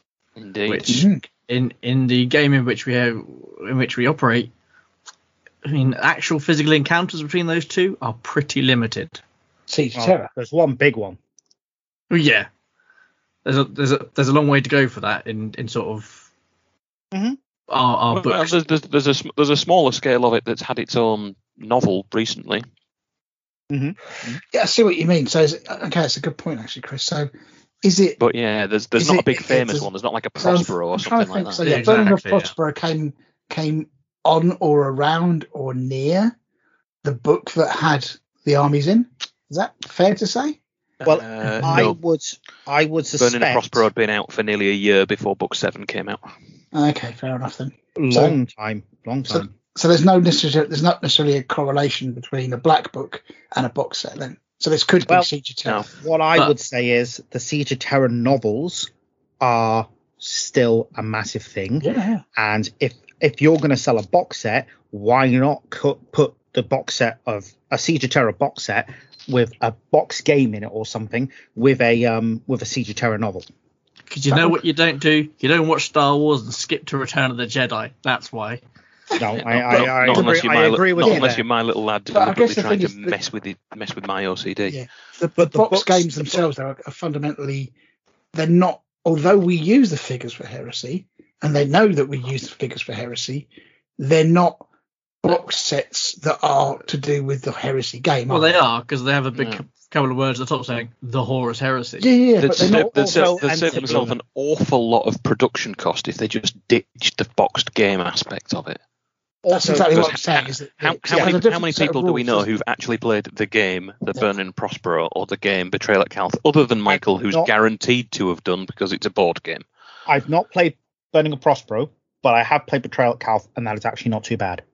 Yeah, so that's the kind of point I'm making, is that if it's and again, that is an assumption that is what happens, that it actually is a follow-on, and it's got its own set of rules that are a self-contained game within the box set, and it's not just a start collecting kind of box set thing for like they did with the Knights, where we had 2 Knights in it.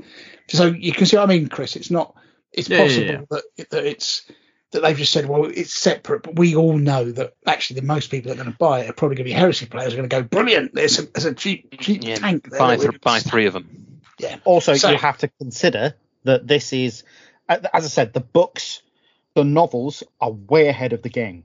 Yeah. So And you think if you go to a Games Workshop store, the Heresy that you're seeing isn't the game; it is the books.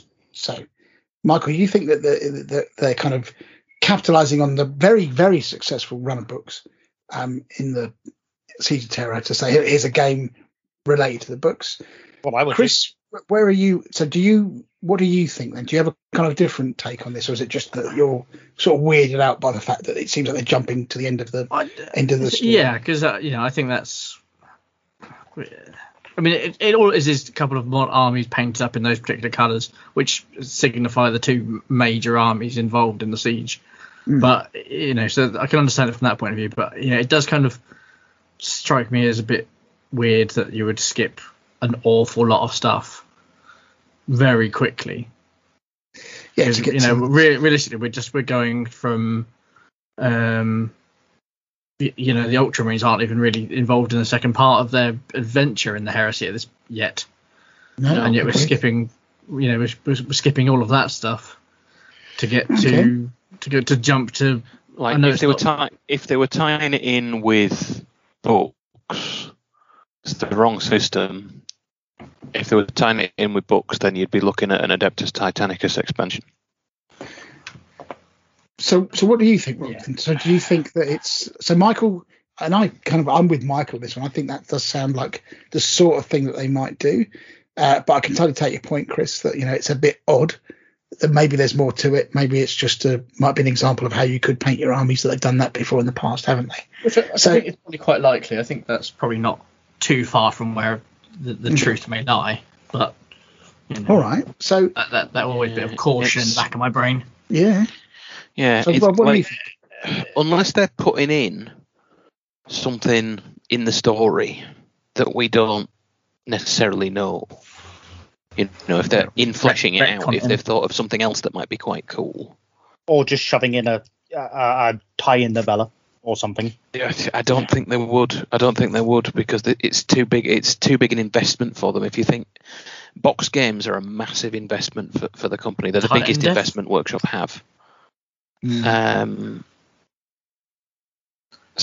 I mean, I was originally thinking that they might have semi-deliberately leaked the pictures. Yeah, that's what I was thinking too. Like, oh no, how did they silly get us? there? To sort of build that hype. The sort of GW pretending to be a French maid bending over to pick something up. Like, oh, how did that get there? That's an image to warm a man's cockles, isn't it? There we go. Rob's, whatever you like, mate. Rob's clearly living in that alternate dimension with 70s porn running constantly.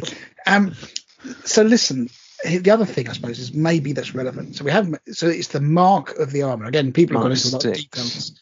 So Mark 6, for those of you who recall, this is is this right to say these are what people used to affectionately call beaky marines? Yeah, so this beakies. is rogue trade. It's an update on RTB01, which gets me incredibly excited.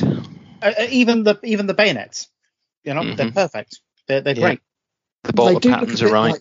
They look a bit like that anniversary edition, first Space Marine, don't they? They're similar. And Mark 6 armor was a bit cobbled together, if I'm not mistaken. It's got Mark 6 was proper.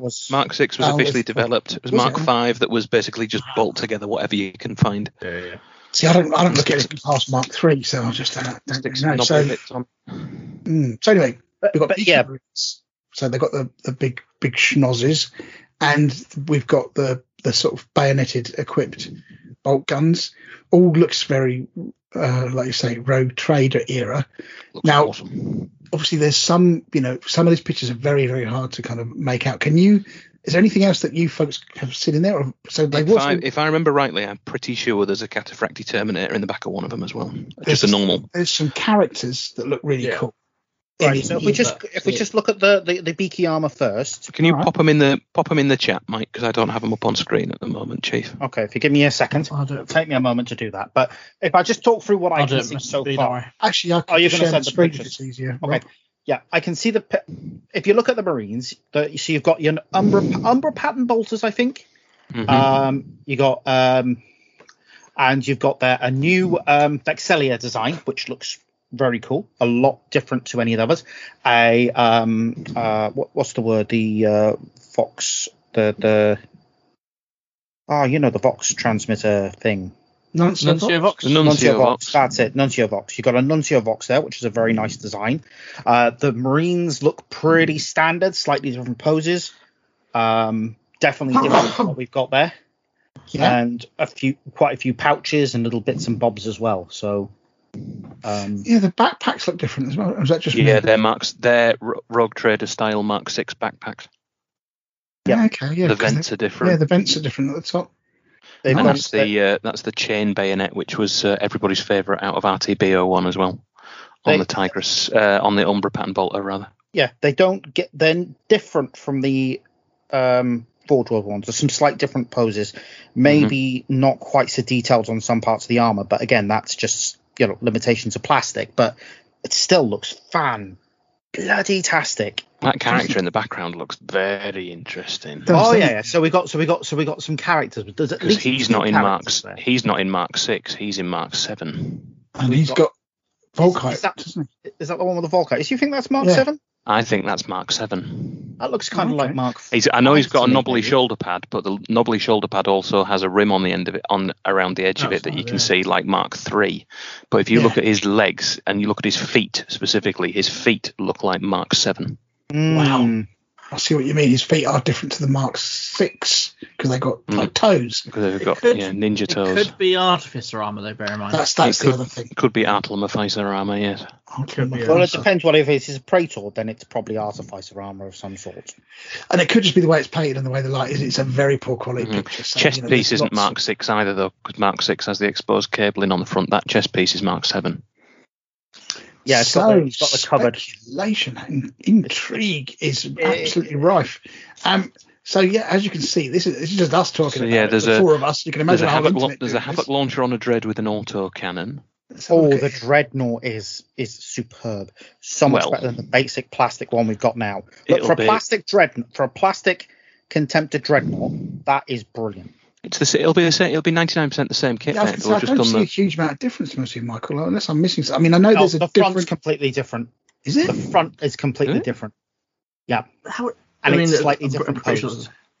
Yeah, the front is all. It's still everything. It looks very similar in some respects, but it's not. It's posed differently. It's got completely different armor panels. And the other one is more of a, what I would say is a, what's the word I'm looking for? Relic Contemptor. This is just a general Contemptor. It looks normal. I knew him, General Contemptor. Contemptor. Yeah, and I love that. I love that Havoc launcher. That looks great. General Contemptor is correct. Yeah, because the Lonely Hearts Band. Yes, of course. General Contemptor's Lonely Hearts Band. Because the normal plastic one has all the ribboning around the front. That's true. It does, doesn't it? That's true. That is true. Unless it's been photoshopped out. I don't think it doesn't have the groiny bits. Doesn't have the groiny bit. No wonder he ended up in a Dreadnought. Yeah, that's it. And he hasn't got the special knee fancy bits just above the knees. So yeah, it looks pretty cool. The autocannon, is that a normal autocannon for a Contemptor? I've never put an autocannon on a Contemptor. It's very similar to the very similar. Very, very similar. Okay, cool. So as close as you get with plastic molding versus resin, pretty much. We think that's a new plastic kit, then, yeah? That's absolutely a new plastic kit, and I hope it's either multi. If it is multi-pose, whoever's built it hasn't done a spectacular job. No, not necessarily multi-pose, because again, for multi-pose. It might not be multi-pose, but what I mean is multi-option. These snap together, says Graham. Okay. Particularly the bloody arms on Space Marines. Next down the list of leaked photos. See, they're just normal cataphracti.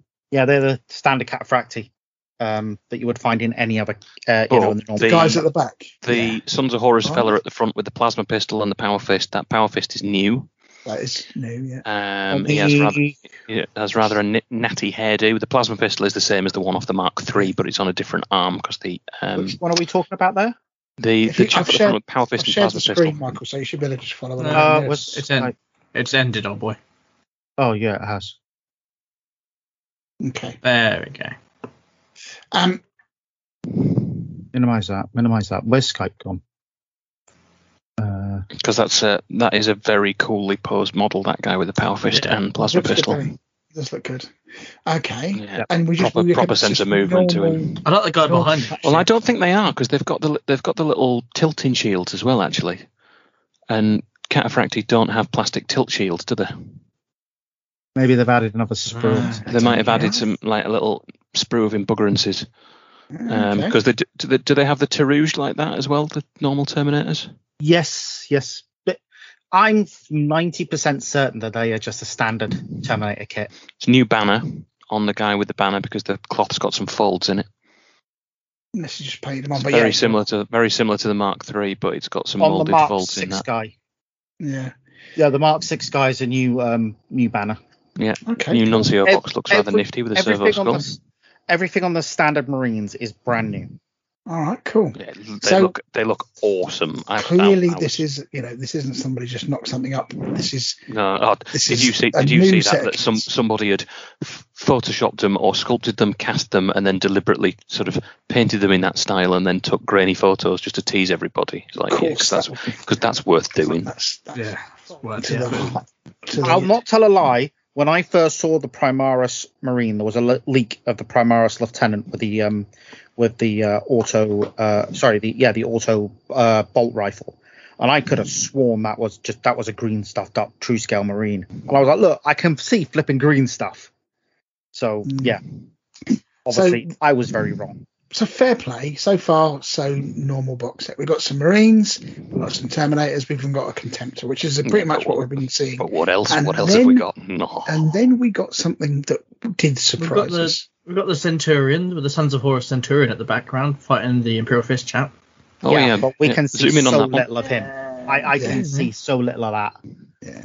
It's a mess. But even so, it's got a nice big plumage. Yeah, but it was still a plastic. He looks like a flipping peacock from this photo. So anyway, very bizarre.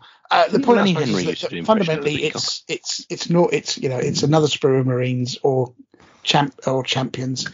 Nothing out of the ordinary until we get to this, which has caused a huge amount of consternation, which is a Spartan in the picture. Now, if it's the box set, we're assuming that means that they're showing what is in the box set, which would imply that there's a plastic Spartan on the way. Now, of course, the internet was in uproar about this because this meant that the only break on the Spartan train currently is the fact it costs you £100 plus for each one. Now that's going to be the price of a box set. But when's that ever stopped anybody? Let's be honest. It's not like you don't see them. I tell you what, three at a time. I haven't got three. Don't look at me mentioning three. I wasn't. I just chose a random number, my friend. The only person I know who's got three Spartans has got even more bathrooms. I tell you what, this means for me, this is coming to normal 40k as well. I reckon the Spartan is going to be a normal. Well, it is in normal 40k already. They've got in the flipping rules. Okay, but before we get, do you know what I think it says in the corner? The not included. I bet you it says scenery not included. That's what I think it says. That's what it will say in that corner. Scenery not included. That's what I think it says. That's what it will say. What, and by scenery, do you mean Spartan? No, because you got the little fallen over bricks and stuff, haven't you? Yeah. So here's the question, though. Looking at that Spartan, how different does it look? There are noticeable differences. Didn't someone do like a whole list? Yeah, I'm sure I've seen a list kicking around. The internal detail is different. Yeah, exactly. Where the doors are open. The inside of the doors themselves are different, and also there's the bit where it first sticks out proud on the side of it, where you've got that kind of black band around it. Mm-hmm. That's different. That is different to the resin one. Yep. This is what I'm saying. I think the tracks are ever so slightly different as well. Thank God. Yeah. So I think this is a plastic Spartan. Now, looking at this box set, I'm going to go out on a limb here. I reckon on your two sides here, you've got your two Praetor type characters, whatever they are. You've got the Imperial Fists have got one squad of 10 Marines, the Cataprapchi and the Spartan. The Sons of Horus have got 20 Marines. I reckon they got 20 Marines there. Their character and the Contemptor. That seems so they're still going to get spannered then. Absolutely spannered off the board. Yeah, I mean, I can't see how that's going to be a fair battle, of course. But if it's a box game, it won't matter. Yeah, exactly. It's a Contemptor with an autocannon that can't hurt the Spartan. Yeah, basically It's a start collect. But nothing to deal with the Spartan in Heresy. Of course, we don't know that the rules for this box game may be different. It's a power fist probably with a melter in it. Bear in mind. So it's a start collecting set. It's a start collecting set essentially. If you get people who buy this for the game, it looks like 1,500 points in a box is what it looks like. You've got a Spartan. Yeah. You've got a fun bus and some guys to put in it. You've got some troops and you've got a dreadnought. It is 1,500 points. It's a full army in at least 1,500 points actually, because you could get 12. You could get 1250 out of Calth, and that didn't have a chuffing Spartan in it. So that's a starting army. It is, you're absolutely right. It's a great. You build them as veterans with Pride of the Legion, and you've got over 2,000 points there. Easy. So yeah. But I guess the point is that you're absolutely right, Mark. If this is all there is and that's again, if this is all there is in there, then as a starter, you've got your HQs, you've got troop choices, you've got an elites choice, and you've got a heavy support choice if you want, or dedicated transport. So it's fantastic. Anyway, just very quick, just going. Yeah, go on, mate. Very quickly. So on one of there's the photo where there's only one Sons of Horus character in it. The guy with the plasma pistol facing another guy with a plasma pistol. I was just looking at that guy's head. The guy. Let me. We got a bigger version of the picture to have a look at. Unfortunately, not. Hang on. This is bigger than we're looking at it at the moment. So, well, back it in the group so I can stick it in Photoshop. Hang on, yeah. Give me a second. They're very small, very grainy. All right, so while that's going on, I'll add the next bit of because obviously this was the first wave, if you like, of speculation. What followed after was equally as interesting, which was the inevitable. Does this mean it's moving to 9th edition? Oh God, can we not have that conversation? Because let's not have that conversation. Why not? It's a perfectly reasonable conversation. I would say let's wait until we see. The plastic is all we know. Anything else is pure speculation. And whichever way it goes, pure speculation. Whichever way it goes, we will deal with it when it comes out. I'm sure it will be fine. Yeah, I don't want to have the negativity of a conversation about is this going to 9th Fight of the World? Is the sky falling right now? I wonder how much lighter fluid I can buy at once. We can't shy away from these difficult subjects, even if that's true. I mean, I will just chop my internet cable in half if that is the case, and I'll just come back a fortnight later because I'm not listening to screaming neckbeards on the internet. If you want my personal opinion on will the game change, then it's yes, of course the game's going to change. At some point it will change. There is absolutely no way on earth that this game is going to stay the same with the same rule set forever. And if no, it won't. Come your Legends, you're playing 7th edition and you're gonna like it. The absolute bare minimum, I would expect a few little changes. Blast templates. I would expect a few changes. Well, I think it's safe to say there's blast templates based on those dice. They've got the scatter dice in there. I would say personally they might tidy up the system and just clean up a few things. For example, I reckon that the roll. Subtracting 7 will go and it'll just be a straight, target number like they have with pretty much every other system.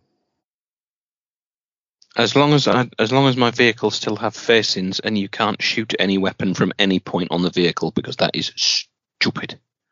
Or it can't be blown up by bolt guns.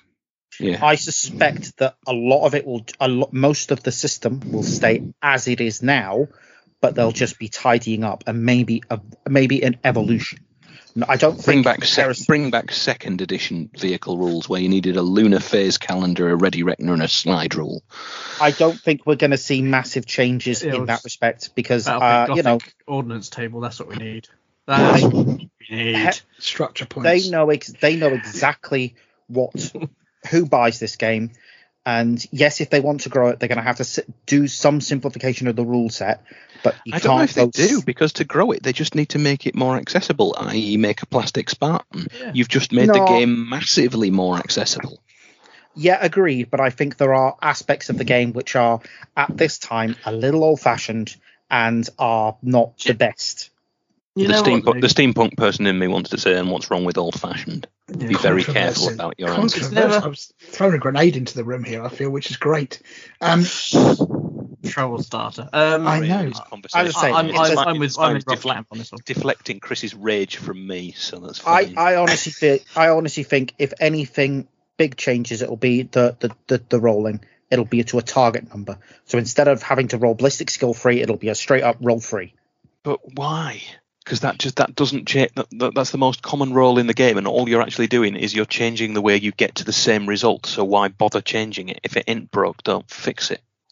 Because they did it in Blood Bowl, and I tell you what, it's made Blood Bowl a lot better. Yeah, but I was resistant to that in Blood Bowl, and it has improved it.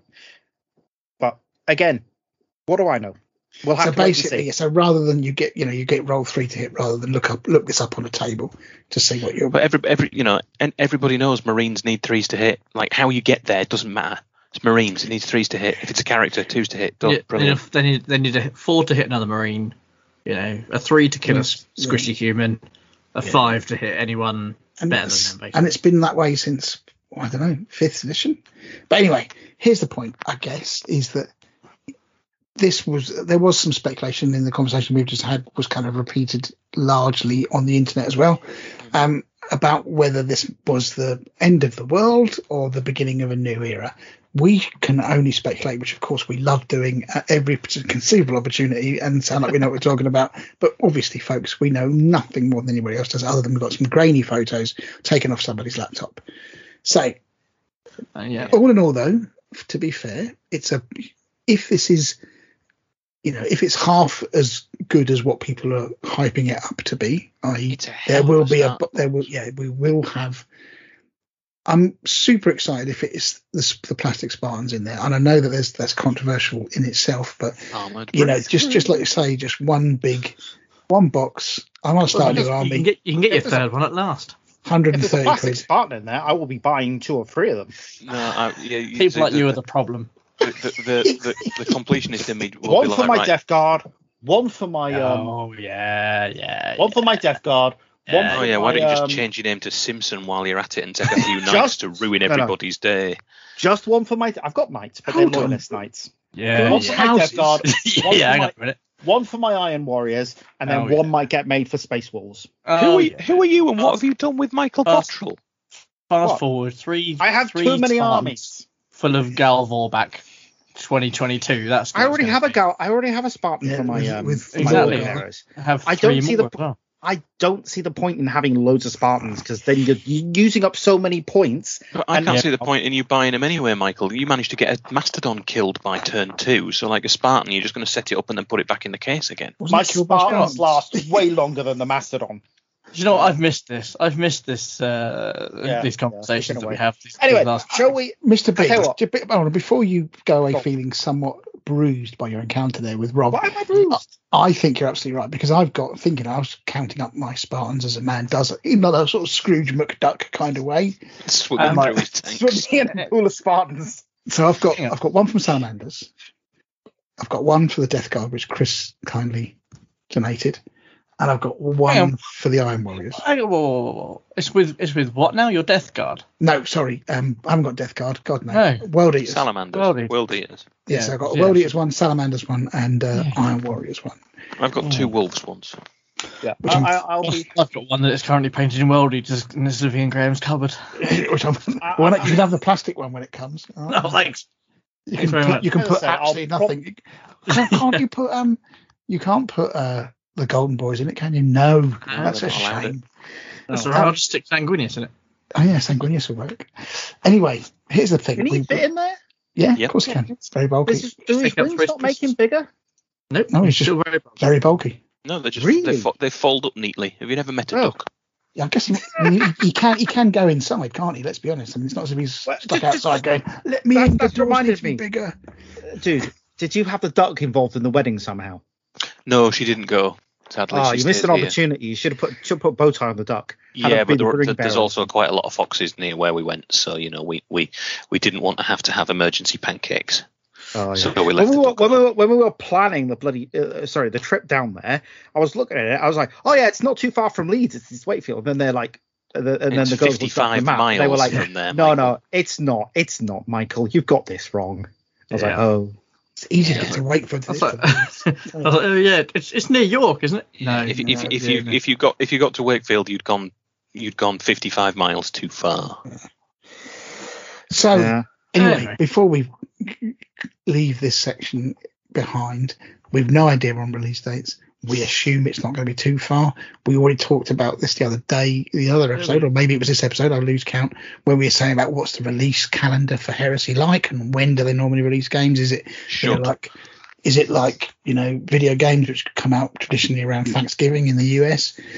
Is it that kind of thing? So anyway, we can but speculate. If we want to be speculating on the release date, I would say Speculate on everything else, Michael. Let's not stop right. there. Age of Sigmar is going to be the next few months is going to be heavy Age of Sigmar. Yes.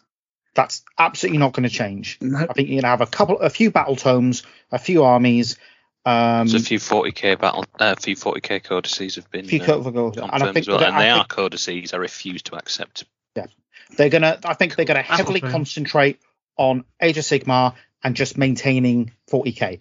I think we're seeing this release. This is my personal opinion. Not seen anything. I reckon. Weren't you having a conversation with that GW staffer down the pub the other day? No. I reckon you're looking at. Denied that very quickly. I felt. I reckon you're looking later on in. I reckon you're looking later on in the year. He does protest too much. So like October, November time, I would say. That's my personal. That's my personal thing. So about the same time as Burning of Prospero and Calv. So late October. Mr. B, you're the person who kind of keeps his finger on the pulse of these things. When previously things have been leaked, which isn't very often from Games Workshop, it must be said, do we have a rough correlation between when that may then land? Well, I'll put it this way. We saw use the Atamantic Pavis as an example about 5 years. No, in terms of plastic, we saw leaked pictures from the Codex Space Marine that came out not too long, last summer. We saw pictures leaked from that, very blurry pictures leaked from that, 18 months before it came out. Oh, crikey. So it could be as long as that. So that it's a long lead to be. It could be. I doubt it, but it could be. Okay, cool. Well, there you go, folks. So I personally think this is going to be Christmas. October, November, Christmas. Sort of like that Black Friday, what you call it, the Black Friday, the burning of Prospero, betrayal at Calv kind of window. So I'm going to do a little poll, everybody. You can just ask yes or no, right? October, November release date, Chris. Yes, no. Yeah, makes sense. Okay. New rule set included. Yes, no. No. I think so. No. I'll come to you in a minute. It'll be a boxed game. It won't have a new rule set in it. Okay. We might get that 6 months down the line, but it won't come with 9th edition or whatever. Plastic Spartan, yes, no. Yeah, it's in the box. It makes sense. Okay, cool. Same questions. So, Rob? I think around about November sort of time. Cool. Pre-Christmas. No Age of Darkness rules in the boxed game, but potentially with plastic scenery and possibly a mat instead of loads of cardstock because it's cheaper for them to make them. Got you. And Plastic Spartan, yes, no? Yes. Mr. B, you were the one. You still sticking with October, November this year? I'd stick with October, November this year. Rule set? Yes. Oh, controversial. Fantastic. I think there will be a slightly revised rule set. So rather than being a box in the separate, box? yeah, rather than being a separate box game, it's going to be a starter set for. I reckon this is going to be version I reckon this is going to be a battle box similar to. I'm just trying to think of it. But you're a plastic Spartan, there isn't. I'm not taking that bet.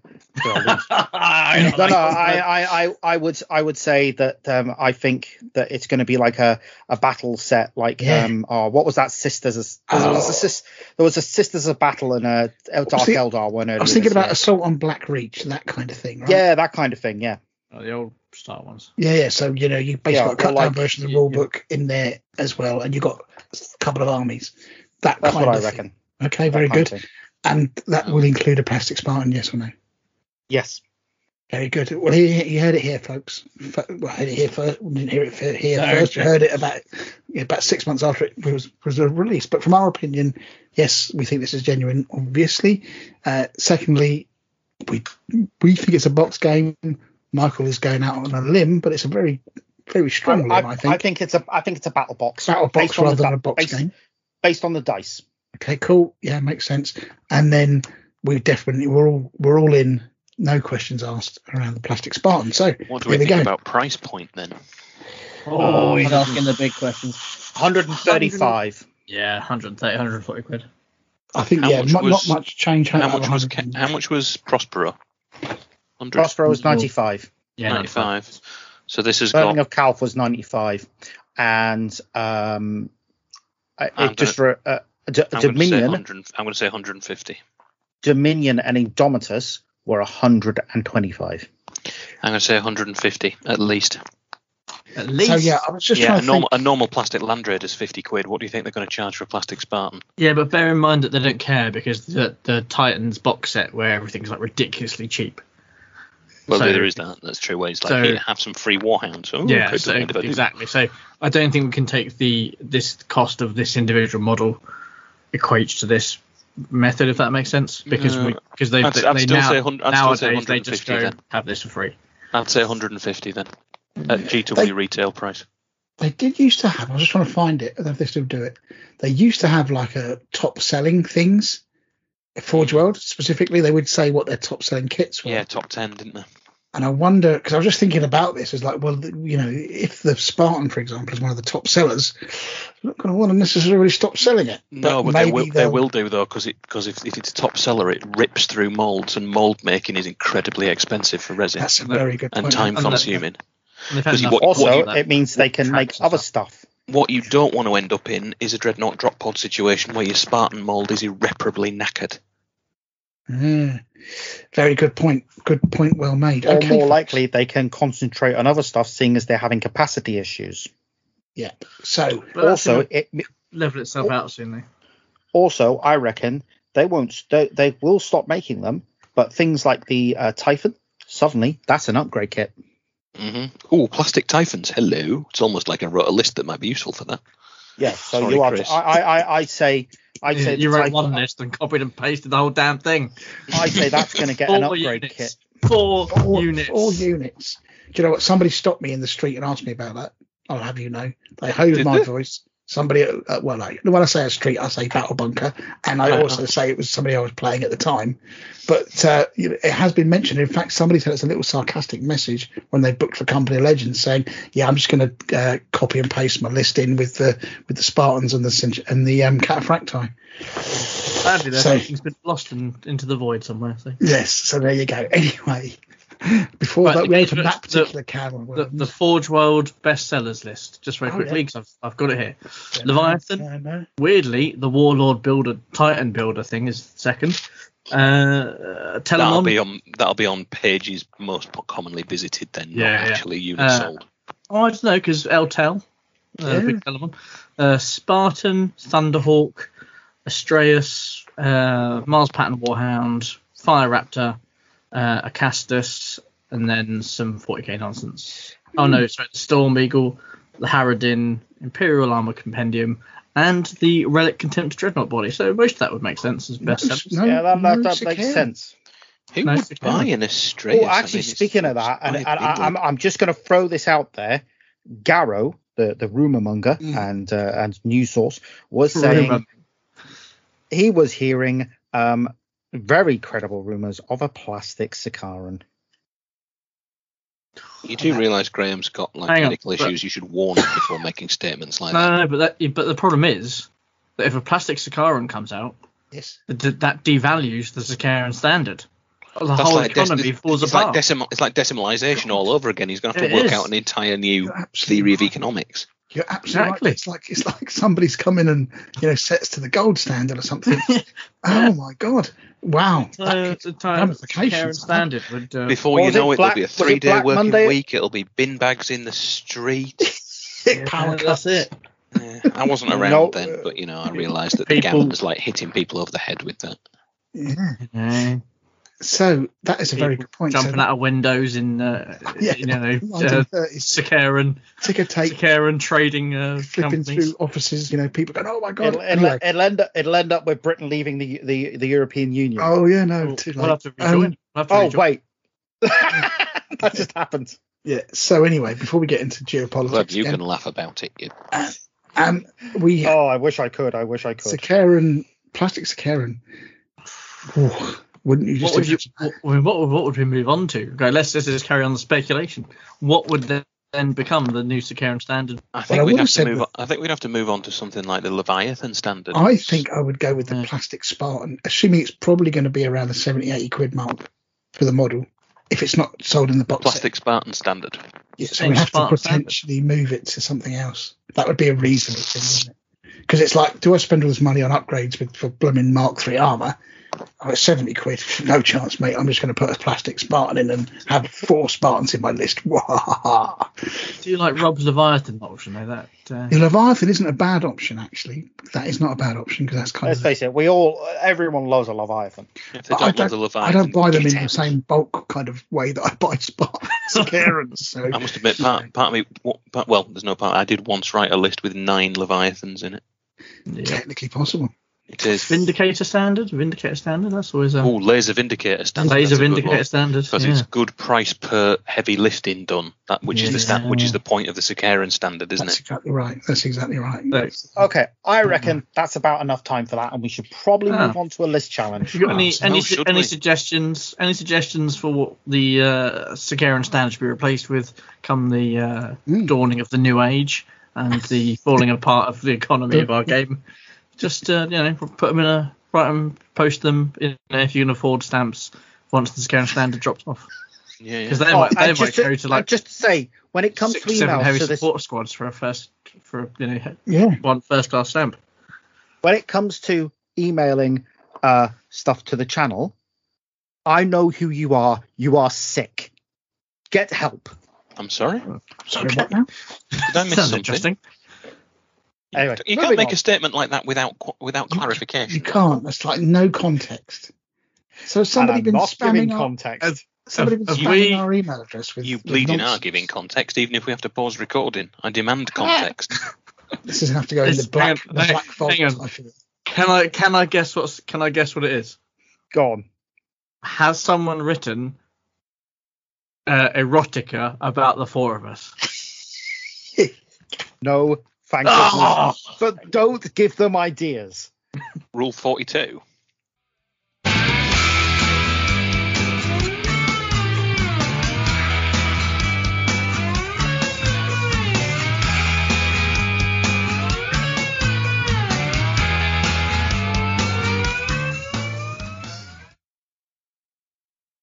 Okay, now it's time for the bit of the show that everybody seems to like. Don't know why, because I never win. So, that's the reason why people like it, Michael. Yeah, absolutely. Especially when you don't even write the list yourself. God. List challenge time. I've been good this time.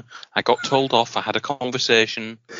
Headmaster Mills called him into the office. Headmaster Mills, we had a Skype conversation for a good hour and a half. Jolly Beatty, and had a good chat with young Ing. Didn't have to send a letter home to the parents. That's good. Anyway, this is the list challenge. This week we decided to go with something a little bit different. We're going with a list that we wouldn't want to face. Yeah. So it's it's not the worst list we can think of. It's not a bit more nuanced than that, isn't it? It's not a Rob list just like out of a normal book. It's or a normal list challenge. It's it's something a little bit more cerebral. So the way that this is Chris's idea, it's a good one. The way that Chris kind of pitched this to the panel was that this is like if you're going to say Blood and Glory or even our events, or and you're there, you get your army out the box, or you just rock up at a club night. Yeah. And you get your army out the box. You've not played this person before. You've no idea what you're going to face, and they then bring this particular army out with certain units, and you're thinking, oh man, this is going to go really badly. And regardless of how charming, debonair, witty and charismatic your opponent is, you just know that you've got literally nothing in your arsenal other than your wits and good fortune to try and deal with this. So that's the kind of slightly open-ended specification that Chris has given us. So like I said, we could just have put a massive knights list in and gone ha, but there's a bit more to it than that. It's more the kind of more common, less tailored, average likelihood lists that you're going to get in these kinds of events, but there's nothing that your normal army could do about it. Okay, so is that about right? Mm-hmm. Cool. So between the four of us, then, before we go into the lists themselves, what was the army that you were thinking of? So what would you have been taking to this club night, to this event? What would you have been carting about? So I'll go with Rob to start with. So this is, what would you be bringing? Is this the thing that you dislike the most? Would this be your wolves, for example? Yeah, I'd have been taking me wolves, and so what I've written is something that they would think twice about. Okay. Well, not think twice about. They'd get spanned by. Got it. Chris, what have you gone with?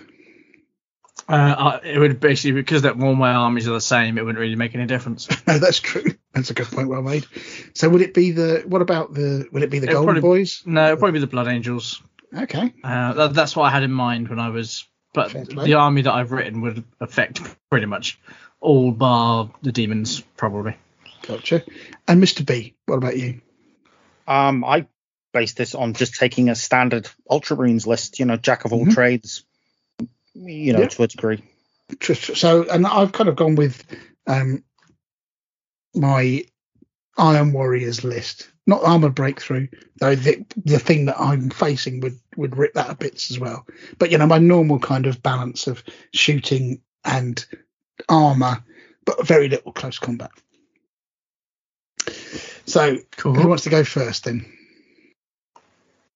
Who wants to lay down? So you've just put your army lovingly created army. As it was my idea, I'll get the ball rolling. So there I am, just got all the Blood Angels off, ready to begin the slaughter of the traitors. Yes. And then what I am faced with is the army that are my nemesis, the World Eaters. Okay. Because I have not beaten them once. People say that the early armies need to be redone, and they need to be redone for one very specific reason. They need to have limitations put on them, like the later armies do. But that's just me. Like Garland Surlac needs to take a bolt round to the head. No. But okay, so like the White Scars, for instance, can't take certain unit entries because it doesn't fit in with their modus operandi. For instance, just something that's kind of come in the last two books. None of the earlier ones have that. But that's just okay. Me. So now, to be fair, World Eaters usually, most people complain that Angron is, and I'm one of them, in comparison to your Russes, your Magnuses, your Lions, he's way. Yeah, he's not as good as he should be living up to one thing. But the rest of the army, what we're saying here. So let's have it, Chris. It's them as a whole. It's definitely them as a whole.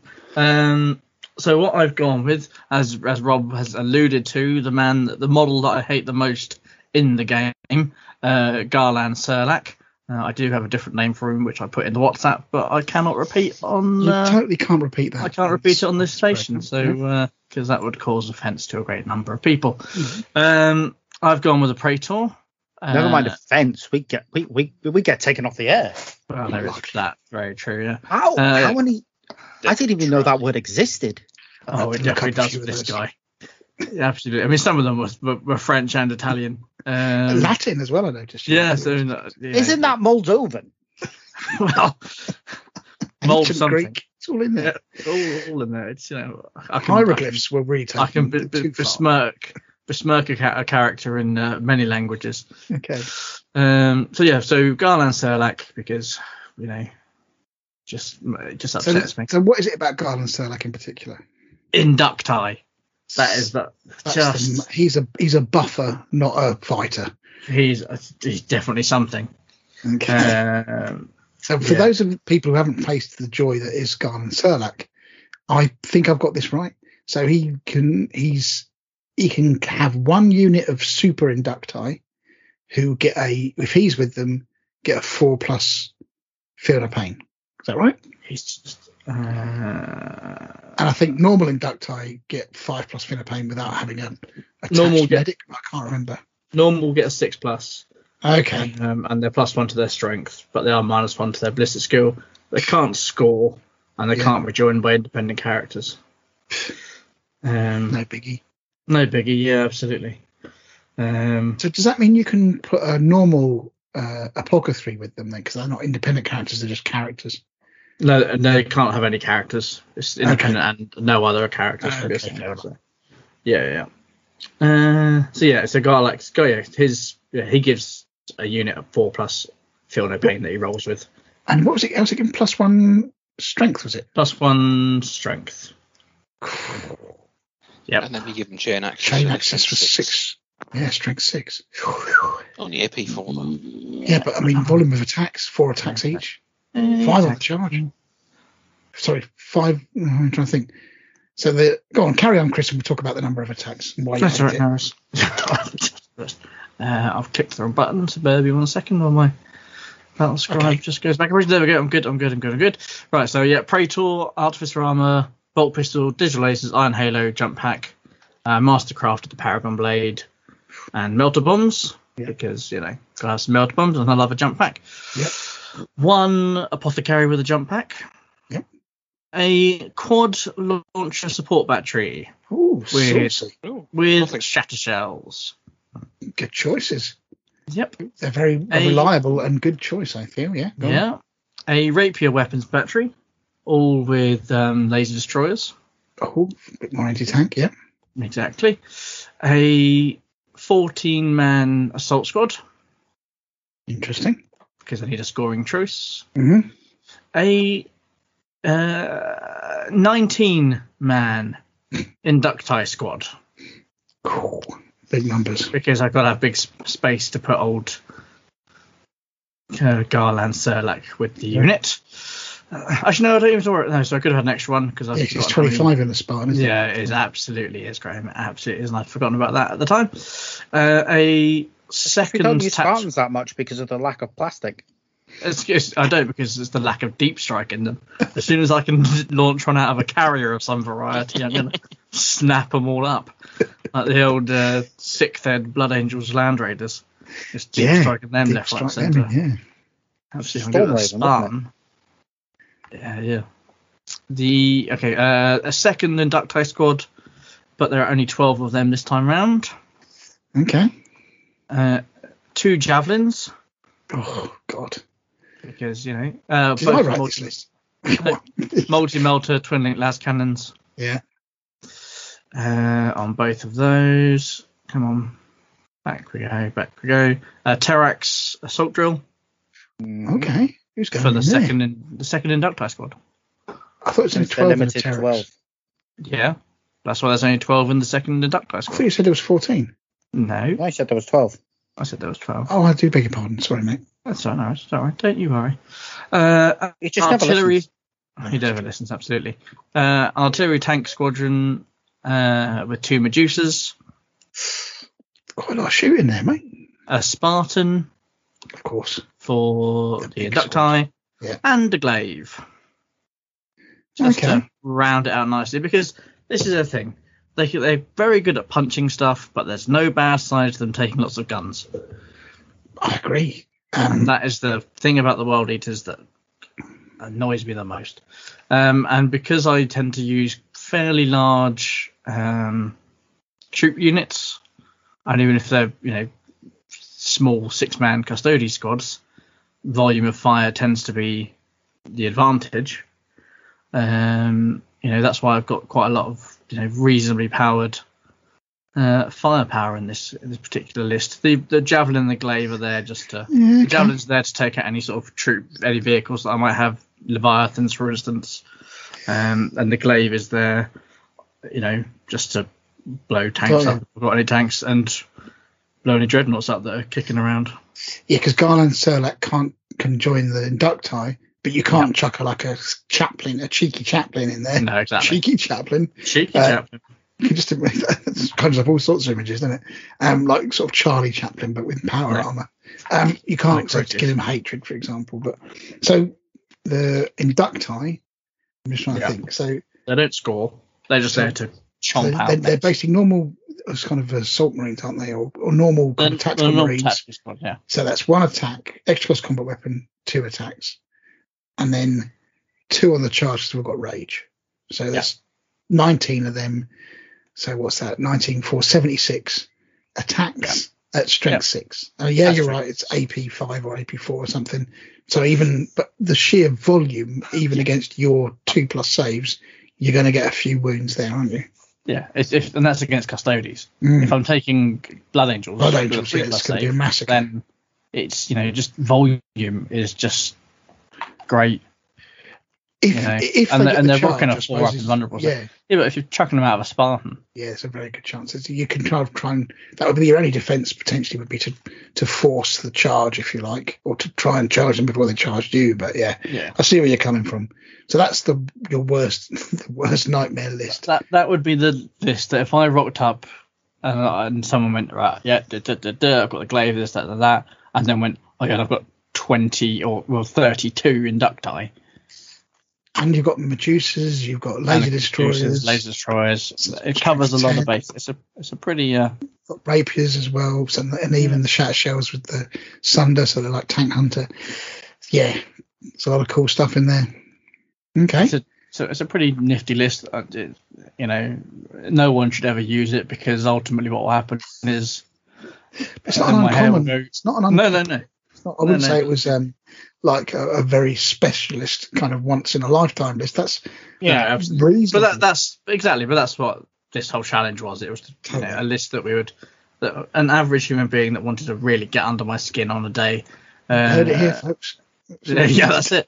Just rock up with this at some point to play me. If you want to just get if you're going on a special mission to upset Chris, which can be, it's tricky. He's a calm and collected person who very rarely gets angry. That's what you need to do, basically. Serlac and a load of. I'm not sure I appreciate that laughter, Mr. B. If I'm being honest. Sorry, I just heard calm and collected and Chris in the same thing, and it was just like, that was funny. Yeah. Outside of this situation, my friend, I'm very calm. You are, to be fair. So not. Okay. I'll show you. Smash your face in if you disagree. Okay, so I think Rob's having some technical details. Technical difficulties. So let's go to Mr. B. So this is your kind of generic Ultramarines list that you've got, or that you can put together because you've got a big Ultramarines collection.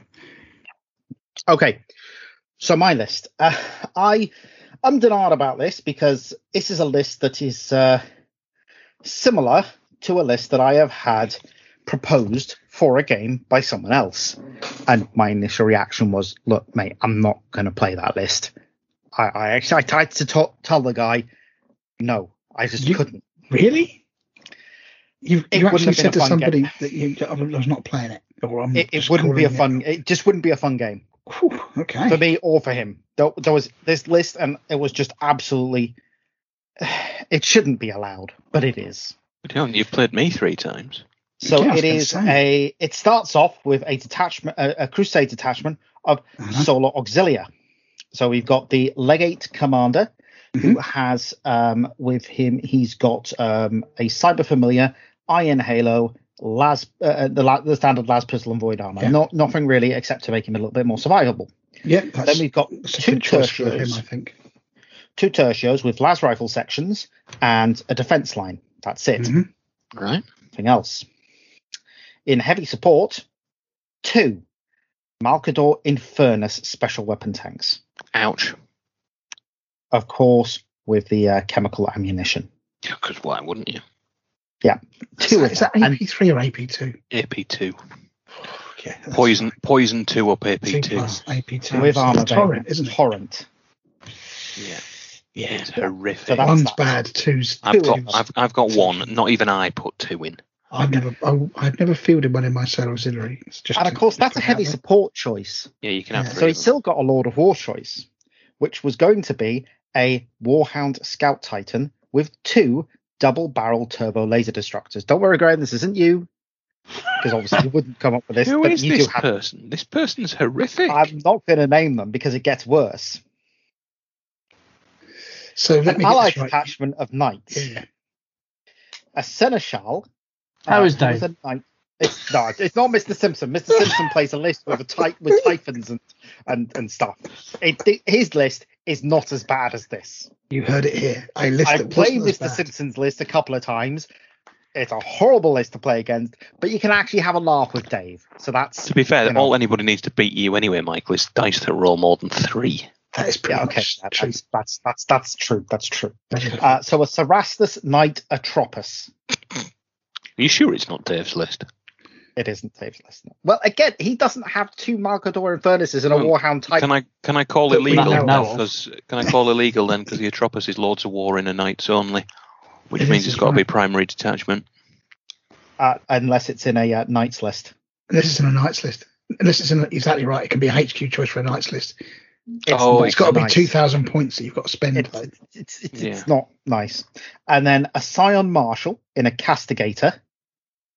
So that's the one with the big Volkite sword and the bolt pattern. So Nothing perfect wrong for with a taking out your Castigator. troops. And then a Scion Dolores in Fast Attack with a shield. Dolores. Dolores. Yeah, Dolores. A Scion The Dolores. kitchen lady. A Scion Umbrage. Spuds up, boys, spuds up. I don't know what the difference is with the Dolores. He's I think was basically the the word fastest. we were looking for. He's the fast Basically, Dolores. Okay. A Scion Miserable. He's the one with the he's got the Tank Hunter or I something, can't remember. He's got the Machine Hunter, I think. Yeah. Machine Destroyer or something. And he's got the Flame Cannon and the Reaper Chain Fist. Oh, so that's in a Acheron. Acheron, yeah. Ouch. Yeah. Seriously, that's 3,000 points. That's 3,000 points. So wait, 3 let me get Knights, a Warhound Titan, 2 Malcador Infernuses, 2 Tertios, and a Zero Commando. concept of anything involving a social contract. Yes, So- exactly. And this was a guy who I literally just had to tell him, no, I can't play that list. It's just not going to happen. It's just That's not going to be fun ridiculous. because it's all the worst things you can possibly imagine. I don't think you can take those that night. The Atropos has to be. It's listed as a Lord of War choice. It's not No, listed. it can as be a HQ for a Knight's detachment, right? Yeah, it can. Man, Because I've It's, got it is legal, but it's barely. But I think I thought you had to have it. Oh, you can only have 1 per 2,000 points, isn't it? That's the thing. You're right. It is legal. I think we'll have a look It's anyway. just legal, but it either way, what we're shouldn't be talking really, about here is but- 3 Knights, a Titan, and 2 absolutely filthy. Monstrous. Like, you're just taking the minimum, the barest minimum nod to Soul Auxiliary just to take these 2, death dealing things. I mean, They'll rinse any troops that you've got. yeah, I mean, there will. There's nothing. I mean, You anything, can one shot them. Trust me, it's happened to mine. that is Yes. true. That is But then again, you'll be too busy trying to deal with this guy's playing Michael, so Michael's just going to miss him. Never mind one shot him. I mean, if you're rocking up with a normal, kind of fairly normal list, even the Titan on its own would be enough to ruin your day. I mean, never mind For the me, Atropos, it was a which case is- of, as I explained, I Yeah. literally have nothing in my collection that could deal with that amount of stuff. I'm sure you've got a hammer in the garage somewhere. In all honesty, if I had a similar list to that, if I could field a similar list to that could handle that, I would have played it. But I don't. The only thing that could handle that is something like it. And you just go, right, okay, that's fine. Yeah, I'll bring a warlord. I don't know. I think a deep striking army could do it. No, because those. They'll Bear in mind stomp that all the big things will stomp stuff. the templates, you can put them at 90 degrees as well. Remember, you can fire them round corners. Good point. I was just trying to think whether some half decent Terminators with chain fists would go to town on them. But yeah, the knights themselves are no slouches in close combat, and as you mentioned, you don't want to be in AP2 close flame combat with templates. them, because when they explode, they'll kill you, because you're guaranteed to be in the D blast because you're in base-to-base contact. Why do we keep coming up with these lists that really are the worst things in the universe? That all we will do is encourage people to try and replicate this evil. You do know that, right? Happen is that we'll end up playing all these lists at some point. Anyway, we're going to get one of us. Rob's going to want to come across someone that's going to put out 300 solar rocks in front of him. Michael's the only other thing is that you could beat it if the mission was to get on objectives and per turn, right? Because they'd have to blow you off those objectives, and they've only got 2 scoring units there. Actually, the knights kept scoring as well, aren't they? The troop choice knights are still scoring. Yeah. One of them is, yeah. Yeah, the way to beat that is you put an old Metal Chaos Dreadnought in a hockey sock and you smack the owner of it round the side of the head. Anyway, folks, if you think this is going to be another list chat, maybe this is next year's Nuremberg 300 list. If you reckon that'd be an interesting matchup. That versus the Nuremberg list. Flamers of Do I don't think they could kill enough, because when you drop 9 Medusa cells on the what's its faces. I mean, 9 of that. I mean, those are armor bane as well. Those whatever they're called, shells. 48 range. And the Infernus, they do like to explode. They do. Okay, then, Graham. What about who's going next? Rob or Graham? I can go next if you want. Yeah, go on. You go, chap. So, obviously, with my kind of normal-ish Iron Warriors list, which I don't actually play very often, although it kind of become de rigueur for me. But the same would probably be equally true for the Salamanders, for example, if this list turned up, and probably definitely my Ultramarines army. So what my kind of, and this is kind of almost a little bit like harking back to previous years, but the thing that's that's just going to make me get cringe inside. Who can guess what it is? Anybody want to take any? What? Wolves? It was very close. I must admit, it was very, very close. Anybody else? It wasn't Wolves. What else do we think it would be? Thousand Tons? No, it wasn't them. Gold Bearers? No, it was Mechanicum. So although the old classics, the old classics, right? I thought I'd go back through my old greatest hits. It's kind of like my first album, the raw one that I got signed to a very expensive label on, and I've been living off ever since. But specifically, we're talking about a Cybernetica, Mechanicum army. Your love for the Thalax and the Castellax. Exactly. So we know, and I did think, well, actually, what really makes me die inside is seeing those bloody hoplites and putting them in an Argus or banging them in a Terax. I'm just like, oh my god, part of me is just died inside, because they're going to just pop out like some cheery little gnomes and just haywire me to death. But you can't take them with Cybernetica. So this is what I've gone for, and of course, the king daddy of my Cybernetica hatred can be nobody else other than and is it Anacrus? Scoria. So of course he is such a bad lad. This guy, I mean, he's so powerful. 315 points, so he's not cheap, but he's kind of in the Primarch level of sheer terribleness, I feel. Oh, easy. So he's got so many good things going for him. He's an Eternal Warrior, for example. You give him his kind of hooped up Abeyant with his little claws. He's a toughness 6 monster, 5 wounds, initiative 5. I didn't realize initiative 5 was incredible. 4 attacks, 2+, 3+ invuln, but he's got the sort of normal Cybernetica 4+, plus he's got a Cyber Familiar. He's got this blooming. He's got a Machinator Array. He's got a Photon Thruster, which is a great gun, I think. 2 shots, heavy 2, strength 6 AP2 lance. He's got everything going for him. And of course, this Voidian scepter, which everybody talks about, doubles his strength. AP2, two-handed, armor bane, of course it is. And it's got this Entrepic Destroyer, which they had to nerf. It was so bad previously.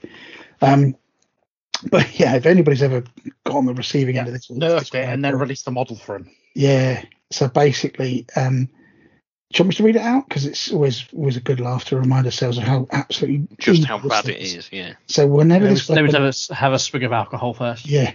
Whenever this weapon causes an unsaved wound or hull point, it inflicts D3 additional wounds. Of course it does. In the case of the target with an armor value, an additional hull point on the model.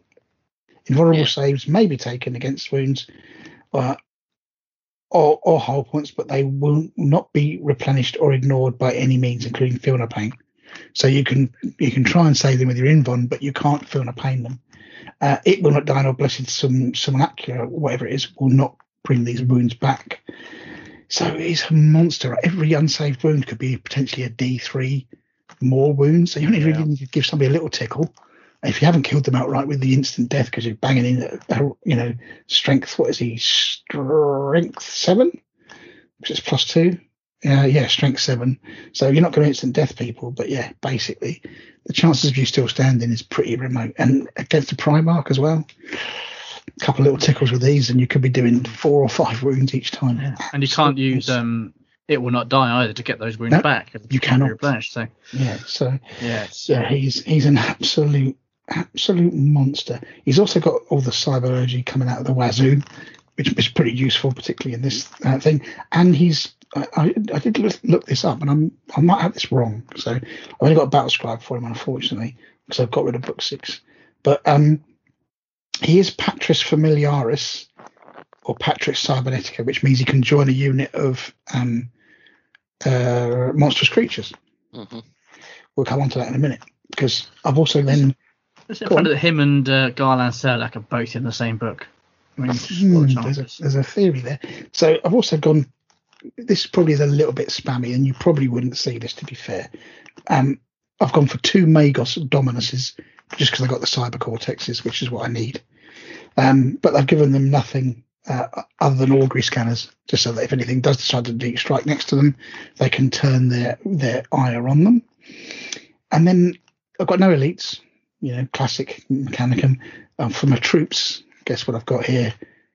The classic, the thing that I say is the most amazing troop choice in the game, other than Blade Slayers. The tech thralls, tech thrall blobs. I can't even pronounce it. Adu Secularis Covenant. So I've got 2 of these. One's a 19-person one, and one's a 14-person one, because it's had points. These things are buttons hate me, right? I mean, they've got a terrible stat line, but they're fearless. So you give them the right of pure thought. They're just not going anywhere. They can run, they can get across the board. They're a big old blob, massive tar pit. All manner of problems will be faced by these fellas. So that's kind of 2 troop choices. And then for my compulsory 2 troop choices, which have to be Castellax. And both of those squadrons have to have 2 Castellax in each one. So I've got 4 Castellax, all the same, but given them the enhanced target arrays, because you would never not do that, I think. And Darkfire Lances, because I just spent years fighting these things. 3 wounds apiece, toughness 7, 3+, 5+ invuln. Put them in cover, they're almost indestructible. And I'd have the Magos Dominuses join them. Mm-hmm. And then fast attack, I've gone a little bit special with the fast attack. So I'm a big fan of an Ursarax cohort, particularly with the Power Fist, making them strength 10 with jump packs. They are a bit vulnerable. The 4+ armor, I've realised, is quite easy to sort of burn your way through. But they've got 3 wounds apiece, so they do take some stopping. But you can get them up against your, Galvorback, even the Golden Boys. If you can survive their initial assault, they can potentially double them out. So they're a really useful unit. So I've got 6 of these guys. I've got 8 of these guys. 6 with Power Fists, because why not? And 2 with Lightning Claws. I'm a bit umming and ahhing about the Lightning Claws because their initiative is so low. So the chances are they're going to not use them before they get whacked by somebody at a high initiative anyway. So. And then, of course, the classics. So I've gone for a Vorax big Vorax squad, right? I think these are kind of underrated. They're a fantastic unit. So I've got 5 of these in a big blob, which would be joined by Scoria. And these would then scout. So they'd come in and outflank with Scoria, because Scoria's a unit that can be, you kind of tend to don't you keep him at the back, but you get him in a back line, for example, he's just going to cause all sorts of bother. You put him in a squad of 5 Vorax, they've got 3 wounds each, they're toughness 6, base toughness. I mean, I've given them the biocorrosive round so they can, their rotor cannons are actually useful. Great squad, really good squad. So that's where Scoria is going to go. And then, of course, to deal with any Spartans and the like, or anything that I may have, like my nice Sicarans or my laser destroyers, I've got 3 Voltarax, because why not? So that's 3 shots apiece, haywire. So that's 9 haywire shots. Nothing, your most tooled out Spartan can't stop them. They're going to destroy it in a turn. So, and then for a little frizz on at the end, just to keep with the theme of the army, of course, I've gone for the other classic thing that really boils my wee, the Thanatar with the plasma mortar, which I know Rob's got, because that's a great unit, right? Sits at the back, Yeah, absolutely. lobs this, plasma blob, large blast template. You also enhanced target and array, so you get minuses to your cover saves. Great unit, toughness 8, super resilient. I'd make sure he was near the near the Catalak squad, so I've got somebody with a Cortex controller, and I could also buff him up with some cyber urgy jiggery pokery to get him to fire twice in a turn if so needed. You're not going with Paragon and Metal for him? No, I thought I'm just going to put him next to these guys. Take my chances. I don't really. You're right. I mean, I've got 2 of these Catalak squads, so I could split them quite a lot and just have him nearby, so he's within Cortex controller range. But with the Cybernetica, it's 24 inches for Cyber Cortex range, so there's quite a bit of labrum there. I mean, he could be in the middle, and the 2 Catalak squads could be on the flanks, for example. Yeah.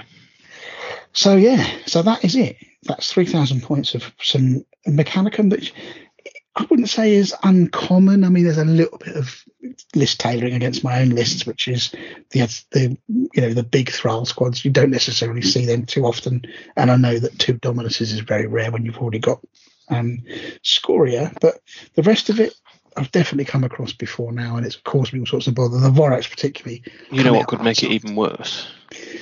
Go on. If you swap on one of the Dominuses, which would probably let you buy even more tech thralls, but you swapped him for a Lacrimalis, which meant that every time your tech thralls got wiped out on a 5+, they could come back. Oh yeah.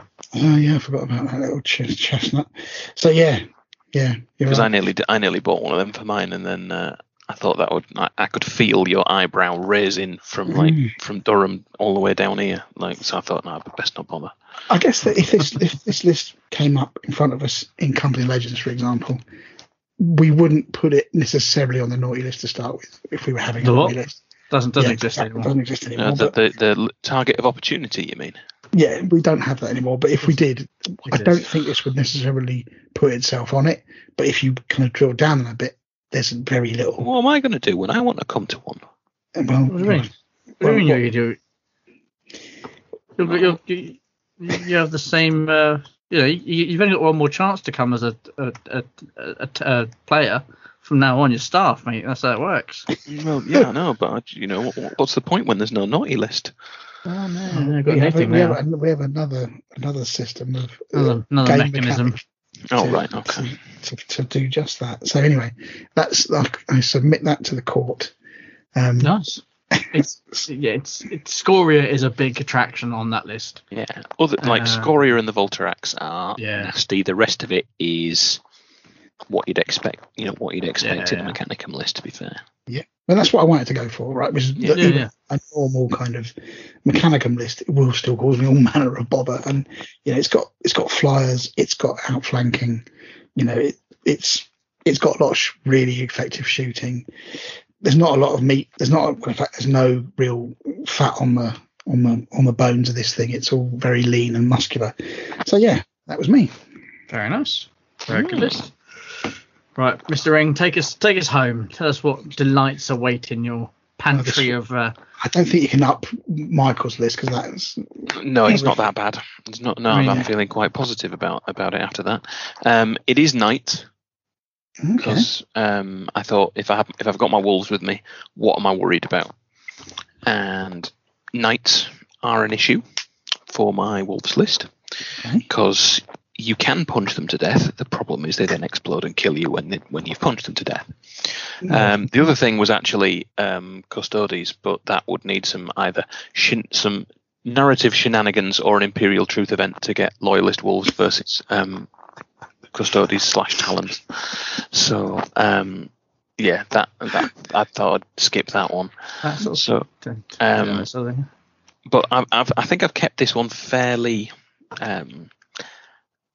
sensible for a night list. It's not like a millionaires list, I don't think. Okay. So in HQ we've got the Questoris Knight Dominus, the big one. Yep. With Lord Scion, just to make him a HQ because you've got to have one. Choice. With a Volcano Lance and a Thunder Coil Harpoon because I just thought that would be quite cool. What's that volcano cannon do? It's a mini volcano cannon. I did have it all open before my confuser decided to crash, so I'll try and reopen that while we're doing the rest. So is that the new plastic kit one? Yeah, that's the big one. Okay, yeah. I'm just Googling something for the rules so I can tell you what the Volcano Lance does. There they are. 2 seconds. Man looks up thing on the internet. There we are. Questoris Knight Dominus. What have we got? Volcano Lance, 80-inch range, strength 9, AP 2, heavy 1, small blast. Oh, it's not too bad. So it's not too bad. The Thunder Coil Harpoon, 12-inch range, strength 10, AP 1, ordnance 1, armor bane, flesh bane, instant death, sunder, and harpoon, which is once fired, regardless of whether the attack results in a hit or not, this weapon may not be fired again in the controlling player's next shooting phase. Oh, so it fires and then gets sort of recoiled, but it takes time for it to get pulled back. Yeah, exactly. In addition, any model that fails a save against a wound or a hull point of damage inflicted by this weapon suffers D6 wounds or D6 hull points instead of just one. Crikey. So it is it strength 10, did you say? Strength 10, AP 1, Armor flesh bane. bane, armor bane, instant death, sunder. Sweet Jesus. It's nasty, but you can only fire it 3 times. Yeah. Yeah, I know, but 3 times. It could do a Spartan. You could do a Spartan with. So run that rule. Yeah, so it's basically one. I mean, it's only 12-inch range, of course. Yeah. But then, having said that, if you're driving Spartans forward, that thing can move 12 and still fire that, right? So protecting a 24-inch kind of threat, if you like. Yes. Harpoon goes out, hits him once with strength 10. Yep. But then it's armor bane, so it's almost certainly going to get through the armor 14, even with a flare shield taking it down by to strength 9. It's almost certainly going to go through a Warlord Titan. It's about the only thing that I've seen that's strength 10 and armor bane. The only other, well, actually, the Nuremberg 300, the Medusas are strength 10 armor bane. Oh yes, they are as well. Ranged yes, armor true. bane. But they're not. They don't also have sunder, so you're not re-rolling one of them either. You're not. So what's the what was that 6 wounds thing? So if you suffer a wound, that wound becomes D6. Yeah. Crikey, So it's like one hit. Yeah. So for every a failed one wound, if it doesn't kill you, because obviously it's got instant death, becomes D6 wounds. So presumably that will be after saves. So it'll be like, so you made your invulnerable because you're not dead for instant death. That one wound has now become 5. Sorry, Constantine, you are dead after all. Yeah, so it would basically be, so let's say I shoot it at a Primarch. Primarch fails their 4+ invuln, so it takes a wound. It's basically 1 wound plus D6, I think. So it could be 7 wounds. That 1 wound becomes D6, so it could still stay as 1. Oh, okay. Right, So okay. It's not D6 plus 1. So it could be 6 wounds, which would be enough to kill most Primarchs. Yeah. If you were super lucky. With for 1 failed save, it's good night, Gracie. It's enough to chomp through. I mean, so But is then, it the same for armor values as well? Any knight can do that with a stomp if you roll a 6. That is also true. Does it do it for penetrating hits as well? Or is it just wounds? Just wounds or hull points. It's not a penetrating hit. It's got to get a hull point through first. Okay, so So even if it glances. Yeah, wound or hull point. Oh yeah, hull point. Yeah, it could do it. It could do it on a glance. Truth. Okay, it's got to be close. So by that point, if you're shooting at it with a vehicle, you're playing the wrong game anyway because it could charge you. But yeah, I totally get where you're coming from. That's pretty. So my glaive doesn't like the sound of that. My glaive wants that to run away. That's all Michael's list was missing, really, wasn't it? It was just that. Just need that one extra thing to make it really effective. So after that, the list is all troops. Okay. I've got no more ranks or anything like that because that was just points and stuff for not really any massive benefit that I could tell. So I've got 2 units of 3 armigers. Right. Yeah. 2 with double close combat weapon and 1 with 1 close combat weapon and the thermal spear. Right. Let me get you the rules for the thermal spear. Yeah. Is that the 40k armature or the? Yes, it's not the Moirax. It's the one that it's the one that the Moirax is based on. Ooh, so this is all plastic so far. Then? Yeah, it's all plastic so far. So the thermal spear is 36-inch range, strength 8, AP 2, heavy 1 melter. It's not bad, is it? I've kind of ignored those in my list, but yeah, it's not bad. And obviously you've got Dreadnought close combat weapon on there as well, which means they can punch their way through my Spartans quite nicely. Don't they have like Radphage or something? No, that's the Moirax. Okay, got it. That's the Gyges claw on the Moirax. These guys don't have that. They've got like a big chain blade thing. Cool. Or something else that it has as well. So that's the first 2 troops choices. The next one all gets a bit French because we've got a Knight Gallant. Oh, of course, the Gallant. The Gallant. Yeah, just as standard. So you've got the Reaper Chainsword and the Thunderstrike Gauntlet. So again, great choice, I think, for 300 points. 335 points. Yeah, it's just going to run up and carve straight through my Spartans and then stomp all over what's inside it. You've got to deal with it, right? It's. I think it's. We had a discussion a few years back about whether it's that or the Leviathan. I think the Leviathan's more survivable, but this is a super heavy. It can go 12, charge. D weapons coming out the wazoo. Doesn't get any worse. You can't take the weapons off it. Yeah, exactly. And you can't stop it, and you can't stun it or anything like that. You can only take the hull points off. And it does have that kind of void shield thing, not void shield, whatever it's called. Ion shield. Ion shield. So yeah, but not in close combat. But anyway. So also plastic as well. Yes, again, yeah. So again, it's not beyond the realms of possibility that somebody's got these plastics. The next one is a Night Warden. So again, plastic kit, and that's the one with the Avenger Gatling cannon and the chainsword.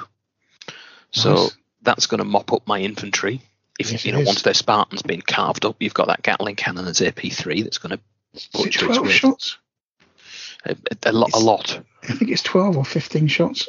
AP strength 6, AP3. I think. It's heavy 12 rending. Yeah, that's right. Yeah, it's more shots than the Castigators one.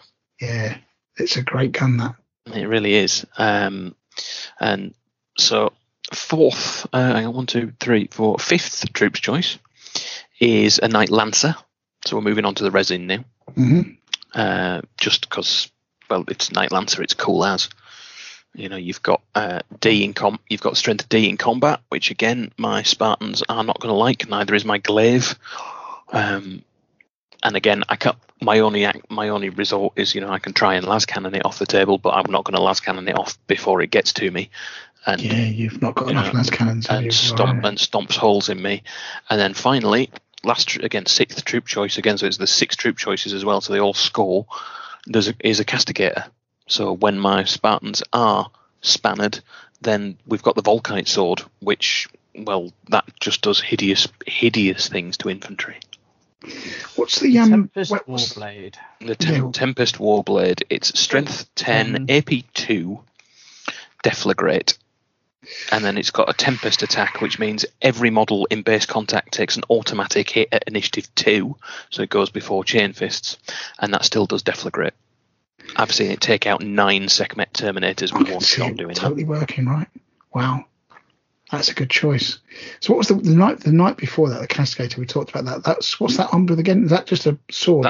That's the sword, and then it's got the kind of shield. Castigator cannon, which is strength 7, AP 3, Rending, but it's not heavy 12. Let me just bring up how many shots that actually is. It's a bit annoying that the plastic one gets a shootier gun. Castigator Cannon is heavy 8. And that's it. It doesn't have Rending. It's just strength 7, AP 3, heavy 8. Okay, so not quite as good as the Gatling thing, but then again, it's got pretty good close combat. It's got a strength 10, AP 2, melee, deflagrate, temperate attack, and Sunder as well. The Warblade has as well. It's got a different role, hasn't it? It's just, you know. Wowzers. One of That's them. a list. Yeah, but it's not as bad as Michael's one. No, Really? but I think, I don't know. That's pretty bad. It's not as bad as the yours, though, mate. No way. No No way. way. You got with the Pamela Anderson as well. You know, You've got a Titan with double D weapons on Double there. Ds. You've got you've got 2 Infernuses.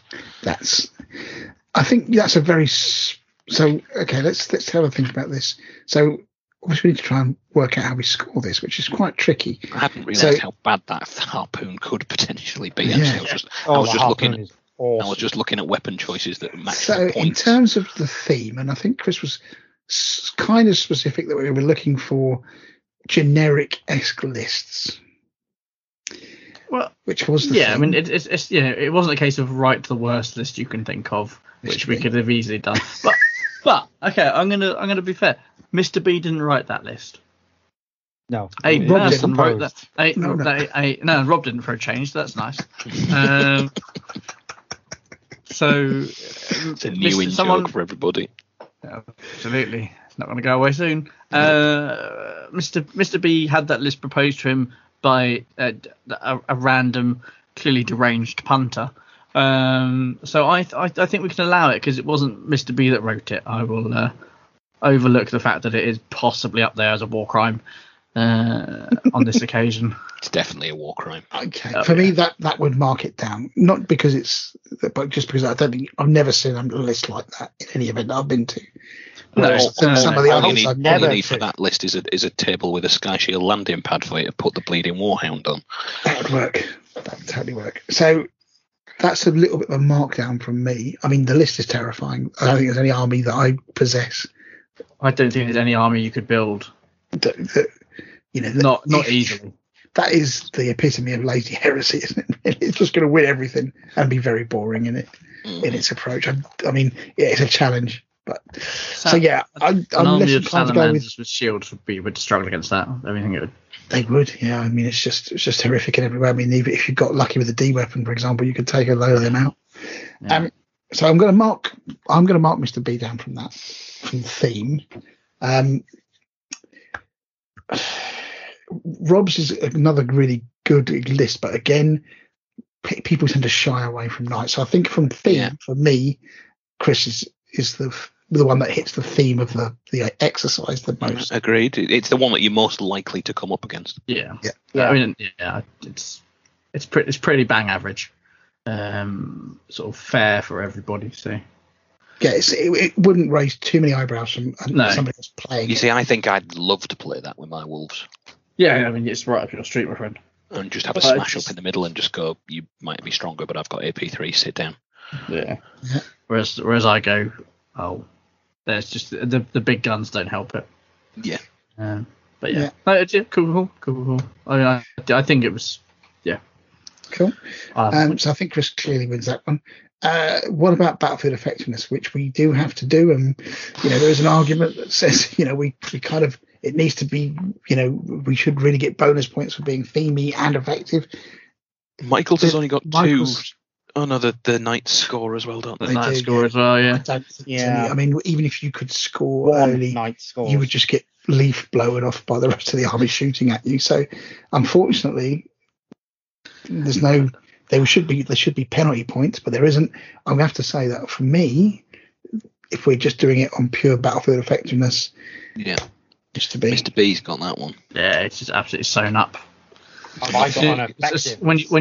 When you start bringing out Titans with knights, and knights and Infernus, flamer tanks, then then Yeah, don't. It's pull your pants down and expect a good spanking time, isn't it? That's what it is. You know when you did that thing of Iron Havocs with a Primus Medicae and a Deradeo with an Atomantic Pervice Cream, and you thought this is really bad. Nobody ever do this. Yeah. Turns out it's not that bad. Comparison to what could be done, it just goes to show what depth people will plumb to win a game. But anyway, of gravity. Yeah, that is the very depth of gravity. So Mr. B, clear winner. So that leaves us. So in terms of fun to play with, fun to play against, Chris, Battlefield Effectiveness, Mr. B. Mm-hmm. Let's see how much moolah we blew on creating these armies. So I reckon Rob is going to be cheap as chips. It is. Yeah. So how much is that, Rob? Is it under 4 digits? Oh yeah. Oh, okay. And that's well under 4 digits from GW Prime. You could save easily 100 quid plus if you went to Element or the Outpost. So how much is it to put that together? From GW Prime, it's £804. Nice. Mr. B, yours is going to be serious oligarch money. £1,686. Oh, less than I thought. Yeah, it's not that many quid more than mine. So yeah, it's not that many models, but look at the size of the damn things. You've got a chuffing Titan in there. The Titan's what, 400 quid? With weapons, 500 quid? 350 quid, I think it is for the basic. That's just for the body. You've got 70 quid? Is it 40 quid for 40 quid per gun? 45 quid for it. You got 90 quid in arms, in weapons for it as well. You're looking at 450 notes for a Warhound. Mm-hmm. Which is why I don't have one. Mm. So, and then the knights themselves aren't cheap. Mine was £1,007. So all of that's coming from. There's no plastic. The only plastic in there is the 2 Dominuses, which I just used the Games Workshop ones. Everything else comes off the production line of Forge World, so it's big money. And what about you, Chris? Mine was 1,090. The glaive is a big old, it's 200 quid of it. So I'd gone offline when you mentioned there was a glaive in there. Yeah, that's it. Good lad, awesome. Sneaky little glaive. Yeah, it's very casual glaive. Somebody else's list. So anyway, that's where we're at. So I hope you enjoyed that. It's an interesting challenge. That turned into really quite interesting. The things that we, each of our particular play styles struggles with. So, for example, the Surlac one, I probably wouldn't have raised an eyebrow. Like Rob said, he reckoned he would have taken them in close combat. I think it would have been 50-50. I would have just blown them off the board, to be honest with you. And Michael, you'd have just gone, Michael, can I borrow that list of yours? Thank you, mate. Yeah, but just but Michael with his Ultramarines, who knows, right? It depends how the dice gods feel with Michael most times. So, but clearly for you, like I say, that big mop of lots of guys kind of doing the orc thing, but much better. It's problematic. So anyway, that was a really good challenge. Good idea, Chris. I like and that one. So did I. Enjoyed that. Hopefully, I won't have a go and see the teacher after that one. No, you've passed that. Mr. B, on the other hand, may have detention. It's like at least a slight letter home. I'm going to have a smoke of my pipe in the staff room and a couple of rich teas, and then I might have a word with him in the afternoon just before break. He's got a note for PE.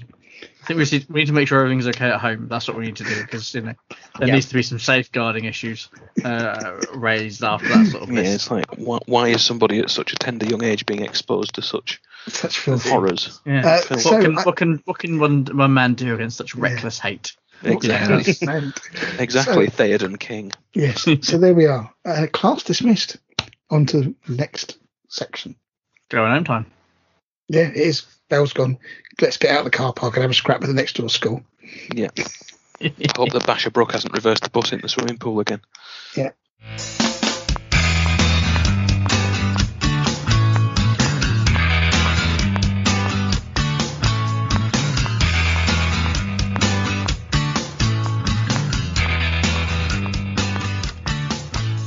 And once again, dear listeners, we come to that sad, sad part of the show where departing is such sweet sorrow. Please do leave us some reviews on iTunes, or follow us on Facebook if you don't do so already. Twitter, Instagram, YouTube, you name it. Anything you like. Give us a little thumbs up or the equivalent thereof. All the links to all our social media things are in the show notes, so you should have no problem finding them. if you wouldn't mind giving our page a like, just for lols, but we don't even look at it anymore, honest gov, although we have a huge amount of stuff on there and we update it very regularly, so it's worth checking out. All the latest things that are happening in the world of Age of Empires, so all the things that we're painting and all of the things that we're doing and are interesting for us. So I'm just waiting to get the USB stick back from the photographer, and I'm going to upload all my wedding pictures so that everybody can see everybody can see them. And yes, like I said, it's please do give us a like on the Facebook page. I think we're up to 720. I checked today, which is no bad. Not that. Haven't you got that thing on your phone now that just goes, it sort of vibrates and plays a little happy tune every time you get an extra like? It's every 1,000 downloads now, so it's going off like crazy. If you want to get in touch, it's like a Tesco supermarket checkout. It's exactly what it's self-service checkout. If you want to get in touch with us, of course you can post on our Facebook wall or via the Messenger. Send us a message to that account, or you can email us at the rather confusingly entitled therush@edgeofempire.co.uk. Just One be day careful what you send in. Yeah, I will inquire as to why the rush. But anyway, that's where we're at. If you want to drop us an email, fair, you can change it to anything you like and we'll still get it. As long as it says at edgeofempire.co.uk. Don't encourage people. We've already seen what we've already had. The email. Did you get the email I sent you, Mike? Yes. That I would seriously speak to a doctor about that rather than me. Okay. Okay. So if you want to help the show, of course, we have an affiliate link with Audible, so you can sign up and get your Horus Heresy audiobooks through them with a month's free trial, so you can have a quick zip around. But after that, it's £7.99 a month, and that gives you one audiobook. And as of now, all of the Black Library books are there, so that's very cool. Or you can go, and become one of our most cherished of dear listeners and join our patron program, where we give you absolutely nothing of any difference to what we give everybody else. But other than the safe in the knowledge that your small contribution is bringing heresy to the world via the medium of these four crazy guys. So if you do want to drop us a little couple of dollars in our tip jar, the price of a coffee, if you've enjoyed the show, that would be awesome, right? Because we can then potentially splurge it all on maybe a marathon, a Snickers bar between us. Showing your age there. Yeah, right. Seriously. Anyway. I don't care. They're still opal fruits. Yeah, that's true enough. Tab clear. Anyway, you can also help us out by going through the advert on our website to purchase your wargaming toys through Element Games. And so we get a little bit of a kickback there. And we also have Element Crystal codes, which means that if you buy stuff from Element Games, you get double the crystals and we get normal crystals, which is nice. So depending on who you feel is most deserving of your crystals, you can use the codes as follows. So for Chris, it's for Graham, it's GRO2794. Michael's is and Rob's is schnell Achtung. And there we go. So we also have affiliate links with the Outpost as well. So feel free to I can't believe I got the bleeding Jerry one and all. Yeah, exactly. Yeah, we just got muffled. You got blooming, something from the 30s come back. Yeah. So anyway, with a little bit of tomfoolery at the end, that brings this episode of Age of Empire to a close. He's not going to correct it though, is he? He's just I'm not going to correct it at all. People can look it up on the thing. We'll put them on there anyway, because it was just for the comedic moment, and that's priceless. That's worth a few crystal codes by anybody's standards. So next episode, do you know what? I haven't got a clue. Not a clue. So if anybody we'll work something out. Well, if anybody out there particularly wants to see what sort of theme we do, we've still got some legions to cover. But if anybody's got wolves at some point, that would be good, wouldn't it? I'd like to do them, honest gov. If you've got any idea for a list challenge, sit out and be an independent adjudicator. If you've got any ideas for a list challenge that you may want to do, like this random kind of one that we've done today, please let us know, because we're always interested in exploring new and interesting ways to bring you 3,000 points of joy to your ear holes. So anyway, without further ado, I'm going to call it a night. So it's a very good night for me, and have a lovely month. Graham is out. Good night, everyone. Good night, everybody. Everyone have a lovely month, and we'll be back on track and speak to you next month. Yes. Or later this month. Well, God knows. Or Yeah. next month, or at some point. But Good stuff. Great work, folks. We'll see you later. Bye. À la prochaine, tout le monde. Bye bye.